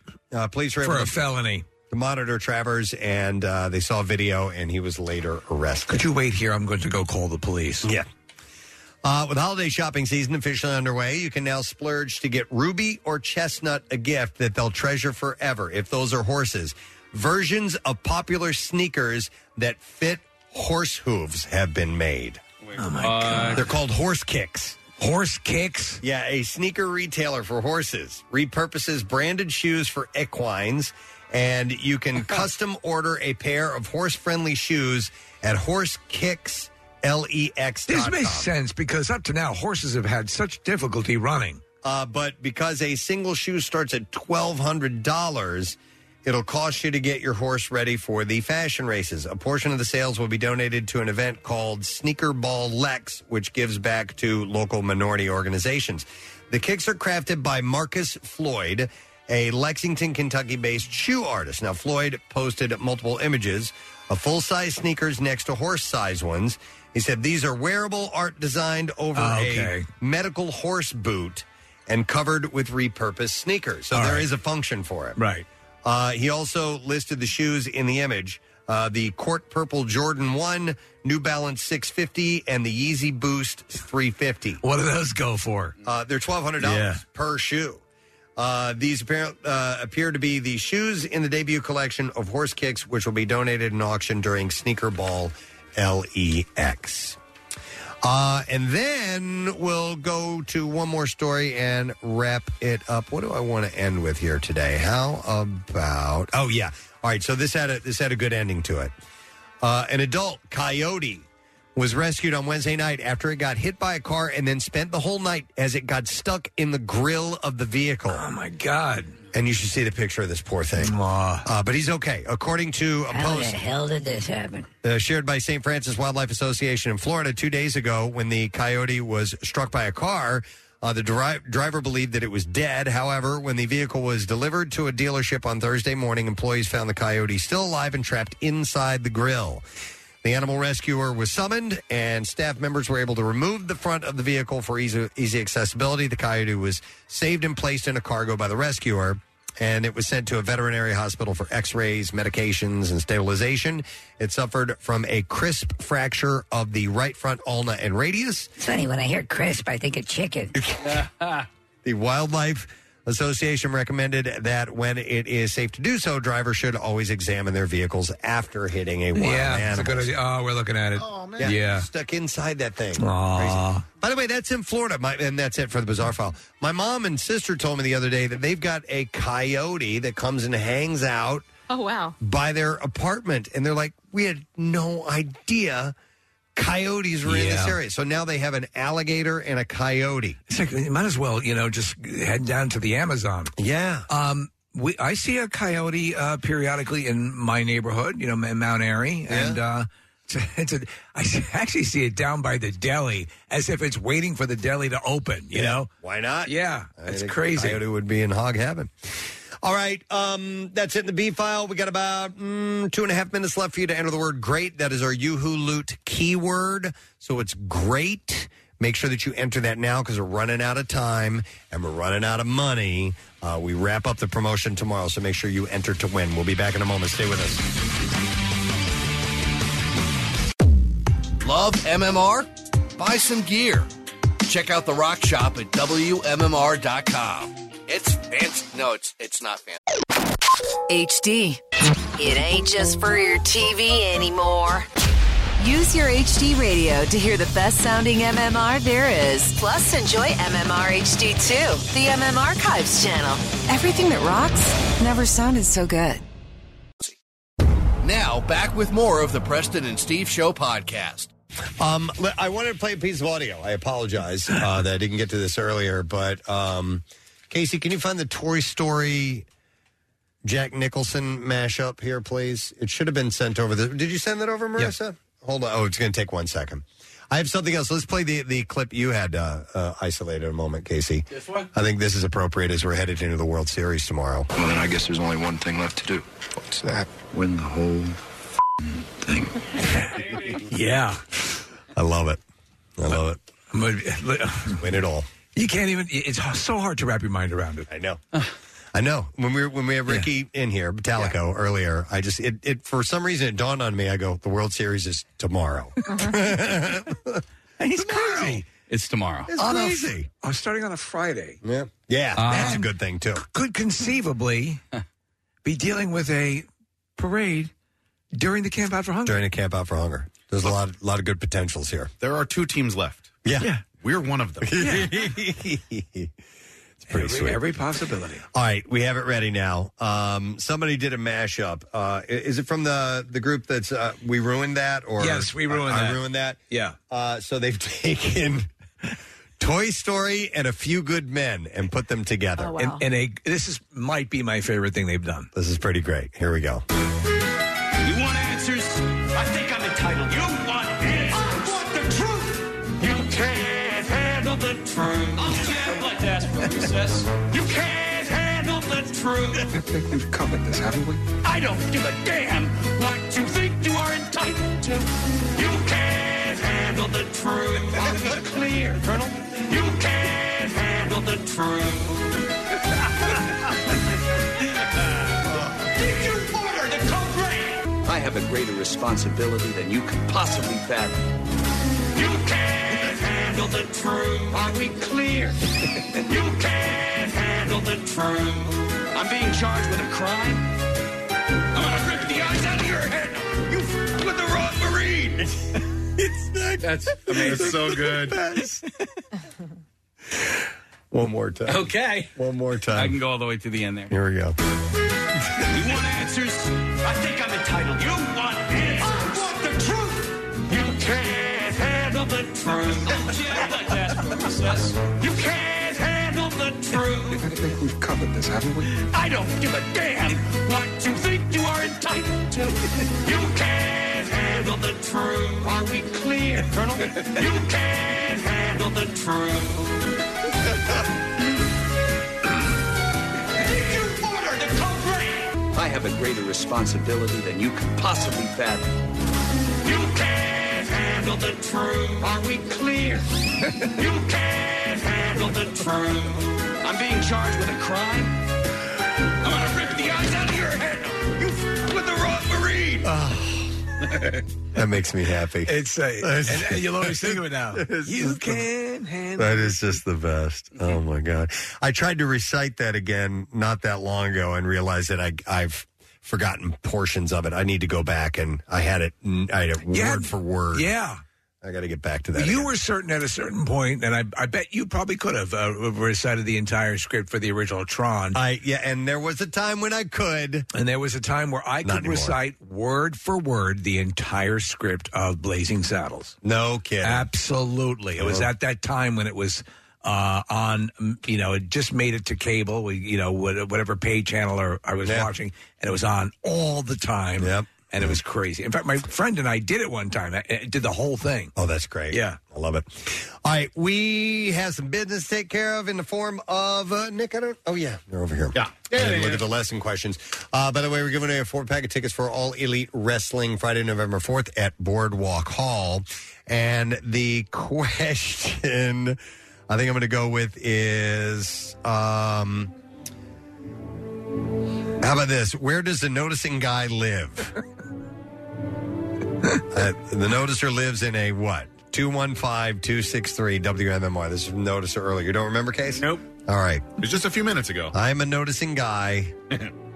And where do I live? 215-263-WMMR. If you heard that, you know the answer. Call now. We'll do the trash while you give us a buzz. The trash business is a gold mine. 93.3 WMMR with Preston and Steve's Hollywood Trash. Brought to you this morning by SEPTA. Day or night SEPTA is the Philly way to go into, out of, and all around the city. Plan your trip at iseptaphilly.com. What's going on this morning, Steve? Well, Balthazar restaurant owner Keith McNally reissuing an offer to give James Corden free food if he apologizes to the servers he was rude to in person.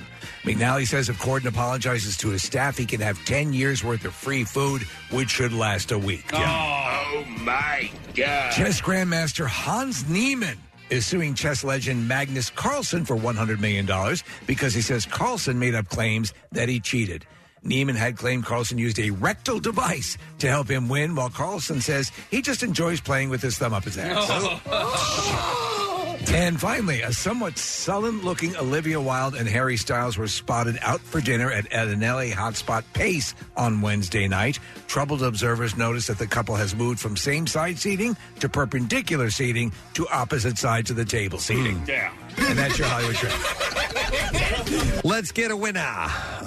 We need to know where the noticing guy lives. 215-263 WMMR. Brian, our first caller in. Hey, Brian, how you doing, man? Good. How you guys doing? Good, buddy. Where does the noticing guy live? In a noticing world? Yes. In the noticing world. You got it. Hang on, Brian. We're going to set you up with a 4-pack of tickets for All Elite Wrestling Friday, November 4th at Boardwalk Hall. AEW Rampage returns to Atlantic City. Tickets available at Ticketmaster.com and AEWTix.com. We have another caller to go to. Flalica is her name. Oh, no, it's Felicia. I'm sorry about that. It was misspelled. Hi, Felicia. How you doing? Very excited. Oh, you're on top of the world. Tell us why. I just won $1,000 from... She just won $1,000 from MMR. And just in time, Felicia, we wrap this thing up tomorrow. How about that? I know. Yeah. I couldn't believe it. Oh, that's fantastic. You won. That's awesome. Where are you from, Felicia? Pennsville, New Jersey. From Pennsville, New Jersey. We can get a lot of Jersey winners we have. from all over the areas, but Jersey's been a high concentration as of late. That's wonderful. What are you doing? Go ahead. MMR Rock. Oh, we love that. I didn't even have to ask you, Felicia. You are the best. All right, you enjoy that money, and thank you so much for listening to MMR. Thank you very much. Have a great day. You too. Bye, Felicia. All right, we love it, Felicia. Yet another winner. Next opportunity coming up at noon. It'll be long before you know it. Get yourself ready. Now, Preston and Steve's Music News on 93.3 WMMR. Anyway. Wait a minute. Did you do that already? You did that. Oh, yeah, I did. All right. All right. Different sponsor. Sorry about that. I had the wrong sponsor in my hands. Brought to you by Nebraza Brazilian Steakhouse in Horsham. Struggling to find a restaurant for everyone? Don't want to commit to just one entree? Nebraza has got you covered with 15 different cuts of meat and salmon for one set price. Nebraza.com. We'll start with this. We made an announcement earlier this morning. The Adjacent Music Festival. 2 days on the beach in Atlantic City, Memorial Day weekend. And tickets, actually, the pre-sale, or I should say the early bird ticket sale, just happened about 30 minutes ago. And it's already sold out. Oh, sure. Okay. All right. Well, the general on sale will be tomorrow. So you still got a chance. But I bet you it's going to move fast. Blink 182, Paramore, Turnstile, Bleachers, Coheed and Cambria, more than 40 artists on 3 stages over 2 days on the beach. You left out Mannequin Pussy. Mannequin Pussy will be there. You can get the tickets, like I said, tomorrow will be the on sale at 10 a.m. adjacentfestival.com. And then listen and win tickets throughout the weekend. And another chance to win available at WMMR.com. The Linda Lindas is on that bill. Press? Yeah. You're the one who told me about the Linda Lindas. Yes. Because your daughter's a fan, and I was like, and you had me listen to a song. I'm like, okay, you know what? I really like that. You're band. a Linda Linda fan? Did I play a song for you? Linda Linda? You did that show in the concert in L.A., right? I mean, in the library in L.A. Racist Sexy Boy. I don't know. I think I played for you, Mother Mother. Yes. I think that's the band. No, that's the one that Caroline really likes. Was Mother Mother, not the Linda Lindas? No. What about Daddy Daddy? I think I told you about the Linda Lindas. Are you sure? I knew about him, and I knew about this the racist sexist boy that they did in the L.A. library. They got a lot of traction doing that. Oh. Okay, maybe it was that then. Was it Lauer Lauer? Gary? He's on the 3 Testicle tours right now. The 3 Testicles tour right now. Can't wait to see you on the 3 Testicle tour. Is it Gary and the Lauer Lauers? Oh, I like that better. Yeah. Gary and the Lauer Lauer. Yeah. Imagine him playing like the cymbals and the drum and the... Oh, like a one-man band thing? Yeah. Oh, that'd be His the jam best. falling out every time he hits these cymbals. That would be the best. What's that on the floor there, Gary? It's my jam. You pick that up, please. Dust it off. Think he'll come out? They camp out? Yes. All right. I'm sure. Free bullets for everybody. Yeah. Wait, what was that? He was handing out bullets. Bullets? Yeah. Who brings bullets to give to people? Yeah. Here, I brought you some. 3 testicles. I brought you some bullets. It's a gift that keeps on giving. Oh my God! All right, another thing I want to mention: Motley Crue's announced co-founding guitarist Mick Mars has retired from touring. Oh, man. Variety broke the news that the 71-year-old guitarist will no longer tour, but will remain a part of the band. He's just not going to go on the road with them. So if they record again, he'll be the guy. The stage, he's not running around like a lunatic on stage. He's not, so who will replace him? I don't know. Do you think? I don't know.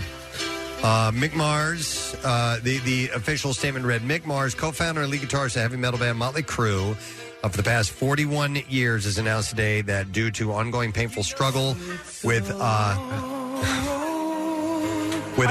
testicles. ankylosing spondylitis. I'm not sure if that's how you pronounce it, but it's called it's called AS. He will no longer be able to tour with the band. Is that what's affected him all his life, basically? Yeah. Okay.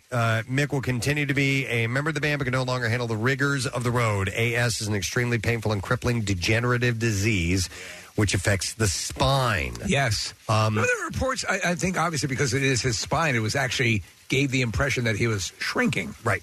Yep. And, Steve, I don't think it's essentially just him being on stage. That part of it, the travel. The touring. All the stuff that comes with that. Enervating stuff. Absolutely. Yeah. I could see that. So there's been no word on who will tour with the band next year for their extensive European double bill with Def Leppard, but reports have it that maybe John 5 will be standing in for Mars, but nothing has been robot? Officially announced. They'll finally get, Johnny 5, the robot, on do stage. that Loco song. Mm-hmm. Kick your ass all the way to outer space. Brian Johnson of AC/DC. It's great to be here. He kicks your balls into outer space. Right, yeah. Well, I will kick your balls into outer space. The Crew did their own version. So AC/DC frontman Brian Johnson maintains that none of the lyrics to the band's 1980 Back in Black album were written by his predecessor, Bon Scott. Rolling Stone reported for years there had been a persistent rumor that Scott actually wrote the album's lyrics, which were supposedly found in notebooks left behind, but instead credited to Johnson. In his new memoir called The Lives of Brian, Brian Johnson tries to finally set the record straight. He said the conspiracy theories are legion, usually started by people who think that they know what happened but weren't there. It was me at the end of the pen, writing every night and every morning with only with only the title to work with. That's what happened. That's the truth, and I really hope that settles it. That's the truth. Yeah, he also we had clips. I don't know if you want to play in person, but it's of him. He got really down when they took him out of the band for a while. When his hearing went away. All right, here we go. There was no tune to the guitars. It was horrible. It was bad. I got a temporary full deafness, which I wouldn't recommend to anybody. All right, and then here's the other one. I thought, what better way to go? What? What better way to go? Oh, what better way to go? Back that up again. I thought, what better way to go? Yeah, 160 mile an hour into the corner, one big flash, finished.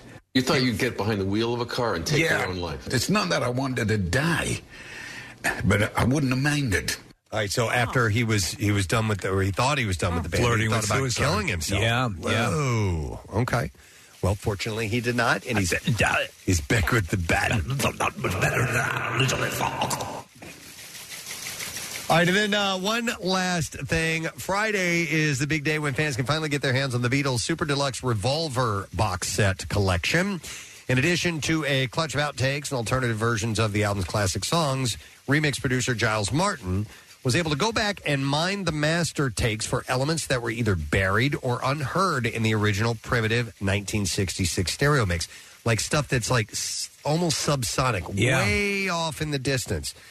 So he said, give some examples. He said, for No One, the softer songs actually come out really well. You can hear Ringo's kick drum and the finger snaps on Here, There, and Everywhere, which I never... Sorry about that. That was my fault. Can't believe the mic picked that up. It's a really sensitive studio. Mics everywhere. Bye. All right, this is In My Life.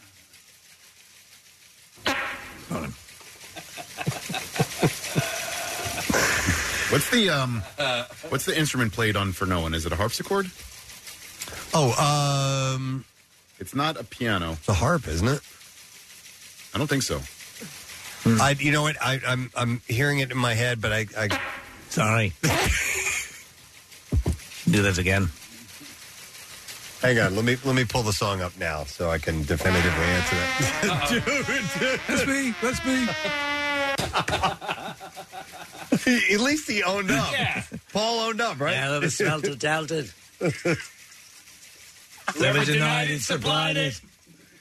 All right, hang on, Case. Can I plug this in? You got it. There you go, buddy. Sorry, I got to plug my phone in because we don't have this song in our system.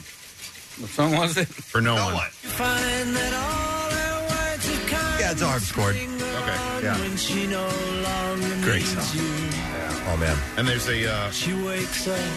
There's that. Sorry. Roll it back. Is it a French horn at the end? Yeah, I think so. Yeah, it sounds like a French horn. It has a very warm sound to it. Maybe we should take 5, guys. Hey, guys. Yeah. Let's, There's something's going on here. Sorry. Why don't we take a 5-minute break? Welcome if you're gone. I love it. That's me.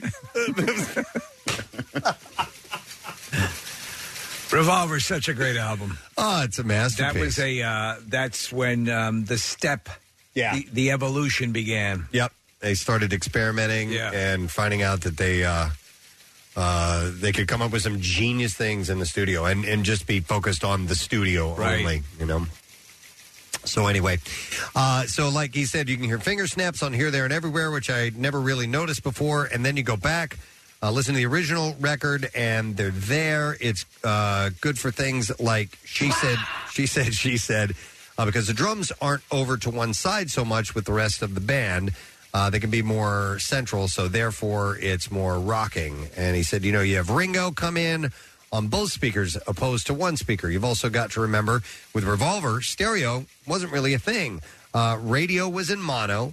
Most people's systems at home were mono, and so there was no need to think about this. So, yeah, interesting. Do you want to hear Kathy singing with the Beatles? I don't know what this is, but... Oh, God. Go ahead. All right.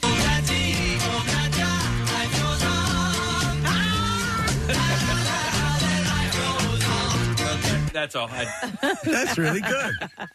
By the way, Gene was on hold saying that the piano is sped up to sound like a harpsichord. I thought that was on in my life. There's it sounds like a harpsichord solo, but it was actually George Martin playing a piano, and they sped it up, and it sounds like a harpsichord. Great song. They're all great songs. One of the greatest ever. Hope those kids do well. All right. I think we're done. Yeah. That's it in music news. Yeah. We're going to take a break. We're going to come back in a moment and wrap up the program. So stay with us. We'll get the Letter of the Day for Word of the Week prize when we return. Stream WMMR anywhere you have an internet connection. Listen on our mobile app or go to WMMR.com. Hey, you've heard us talking about Krista. She's beautiful, classy, and brilliant, and she's so easy. Krista is Steven's most loved engagement ring. Picture her, a bright white, high-quality, round, brilliant cut diamond expertly set into a classic solitaire Tiffany-style setting. Krista will guarantee you a yes. Go to IHateStevenSinger.com and click on Krista to check her out. Visit Steven's showroom at the other corner of 8th and Walnut in Philly. You buy real diamonds from a real jeweler that you can trust. It's IHateStevenSinger.com. Now back with more of the Preston and Steve Show podcast. Thursday morning, Preston and Steve Show radio program coming to a close. We got some activity outside of our studios here in Bala Cynwyd. There's like 5 fire trucks and a bunch of ambulances and stuff going on at the building across the street from us, right outside our window. It's pretty wild. They've got a ladder truck. They've firemen going up on the roof of the building. Is that above the deli or is that? Yeah. Katz's, right? Yeah. Yeah. Is that still the name of it? I haven't been over there in a long time. I think it's something else now. Dogs's. Actually, I've forgotten the name of that place. But, so something's going on over there. Huh. I hope everyone's okay. Is all right. Yeah. But anyhow, I would like to thank our guest on the show today, Jerry O'Connell. Yeah. Jerry's great. A lot of fun. Huge fan of Philadelphia, by the way. He was going on and on about several different things from our area, not just the sports, but friends of his and contemporaries like Kelly Ripa. He was just going on and on. But he was promoting Pictionary, which is on weekdays, 1 o'clock, Fox 29. He is the host. Rick Batalico. Yeah. Ricky Bo is awesome. I just love his style. First of all, he's a nice guy. Knows the game of baseball backwards and forwards from all the angles, and just it says what's on his mind, and he's just open about stuff. Yeah, and you get obviously he has, as you said, Casey, he has the gravitas of having been a player, having done this. Yep. Yeah. And he's a fellow broadcaster and works. He's at our sister station, The Fanatic. So it's cool to have Ricky Bo on this morning. And then we have what we hope is going to be a love story. We have Jim and Aaron, the missed connection from Broad Street during the Philly celebration. They met each other for a fleeting moment. She lifted him up on her shoulders, and then they went their separate ways. And then he wanted to find her and put the word out on social media. And the love and baseball gods came together. And they have reunited these two. They haven't been on a date yet, but we had them on the air. I didn't realize how attractive she is. Very She's pretty. Beautiful. Great personality. He is a fine young man. Yeah. Great personality and a good-looking guy in his own. I haven't seen a picture of him outside of him on her shoulders, but I hope things work out. They were both really super nice. Yes. Yeah. And it was funny because I knew that I grew up with her one uncle, Matt.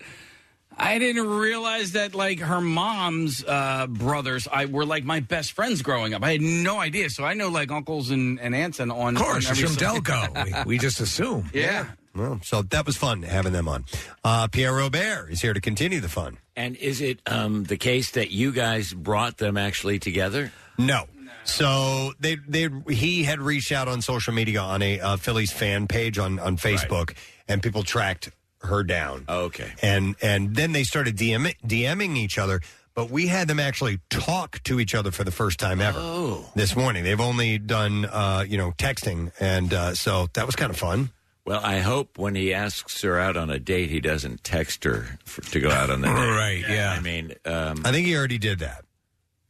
He texted her to go out on a date? Yeah, I think, didn't he say that he mentioned the idea of them meeting up sometime? His name is Jim. Jim, here's an idea. Pick up the goddamn phone and call her. Yeah. All right? And it's not the way they do it these days, bro. I don't give a F if that's the way they do it or not. That's the right way to do it. What's her name? Her name is Erin. Jim, pick up your phone and call Aaron. And do it now. And be nice. And if you get a busy signal, which you won't because you don't get busy signals on cell phone. But if you get a message, leave a message and be nice. And don't text her until you get going. Then you can text. Ask for permission from her father first. Ask him for permission, and I am her father. Oh, wow. So Wait, speaking of that, you better call me first. of like phone calls, busy signals and stuff. I was on the phone. Somebody else called me. I said, "Hold on," switched over to the other line, and then my phone rang again with a third person. On your cell phone? Yes. Wow. I didn't know that was possible. Interesting. I get a thing if I have an incoming call. Do you want to take the incoming? Do you want to Right. end this one and take the incoming? But you got a third one. Yeah, so because I was not going to hang up with the person I was on with, I was going to tell the other person I'll call you right back, and a third call came in and the phone was ringing. I said, I'm like, I don't understand how this is possible and what I do now. It's possible because you're so popular. Yes, Well. that's it. And beautiful. Ah. And everyone wants to talk to you. Oh my gosh, stop. Beautiful. Let's get our child Aaron on the line. Our child. Yes. Aaron is your child. Well, our love You're child. the dad, yeah. So I get it. It could have been any number of women. No, honey, it was you. It's like I sound like, what's his name? I don't know. Charlie Sheen? Yeah, you gotta. I don't know how many kids I got. All I know is sports. That's all I know. It's what I chew and snort and spit out. That's what I love. I don't know the rest of it, and I don't care. I love the sports. I love that gridiron. I love the dirt. I love the filth. I love the competition. What's he talking about? That's such a perfect character for you. That's you. It's like an alter ego that slips out. Yeah, you just can't help it. I can't. It's like a dual personality. Yeah, it's like it's like the person that doesn't give two F's about it, and then the person that comes out that lives for only sports and sports only. It's like Norman Bates and his mother. Exactly. And I'm not sure I alternate between both characters. Anyway. All right. How about that letter? How about that? Preston and Steve on 93.3 WMMR. Now, the Daily Letter. And the Preston and Steve Show is brought to you today by the letter L as in letter. All right. And we have our prize to give away tomorrow. Stateside Vodka Prize Pack is what that is. It includes a $100 gift certificate to the distillery, 2 bottles of their 1.75-liter Stateside Vodka. Also, a case of Stateside Vodka Soda Variety Pack and a case of their Surfside Iced Tea and Vodka. So we give that away tomorrow. It's a pretty sweet deal. What's happening on this fine day? Thank you for asking. Yoo-hoo Loot opportunities at noon and 3 and 5 today, and one more day tomorrow. Also, we have workforce blocks of Judas Priest. KK Downing has got a birthday today, original member of the band. Duran Duran. Simon has a birthday today. I almost said Simon Garfunkel, but it's Simon Le Bon. Because it's Simon Garfunkel. Yeah, not Simon Garfunkel. It's Simon and Garfunkel, but Simon Le Bon, Garfunkel is his last name. He dropped it early on in his career. Simon Le Bon Garfunkel. Simon Le Bon Garfunkel is 64 today. We'll do a block of Duran Duran, a block of Blink-182, and I will at some Annie point. Hall Oates? Yeah, Annie Hall Oates. I've got that too. And Simon Garfunkel is. I mean, he started as a folk artist in the pubs in London, and then he met the other guys, and he poofed up his hair, and then Duran Duran came. It exploded. And they said, you got to lose that last name. Yeah, I get it. We also will replay the shout-out. You had played Beguiled a short while ago. Yes. The new Pumpkin song, and we had a great conversation with Billy Corgan. And that night at the concert, he shouted out MMR. Nice. Love it. By the way, great feedback on your interview with him. People just loved it. Thank you so just much. Loved it. It felt like a great conversation. Like what you guys do when you have an artist in. They really, they always respond to you guys. But this was a very personal one-on-one vibe. It's up at WMMR.com if you want to hear it. So there that is, and we'll get to that. All right. And excellent. That's that. Thank you, Pierre. And I want to thank our sponsors, Preston and Steve Show, brought to you today by Duncan, the Preston and Steve Show runs on Duncan. Also brought to you by Acme Markets, fresh foods, local flavors, and by Squeeze.com. Feel great and lose weight with Squeezed. Tomorrow, it's looking like we're going to have comedian Akash Singh on. And we'll do all our Friday things. We'll get things away. And the World Series starts. Yeah! So obviously we'll be jazzed for that. That is it. We are done. Rage on. Have a great day, and we'll see you tomorrow, friend. Bye-bye.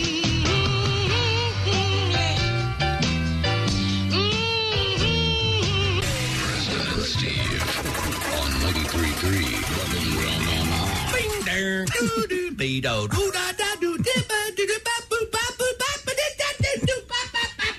Well, then I guess there's only one thing left to do. What's that? Win the whole thing. Houston, we have a problem. We all have that friend who wakes up early to go get everyone McDonald's breakfast, while the rest of us sleep in.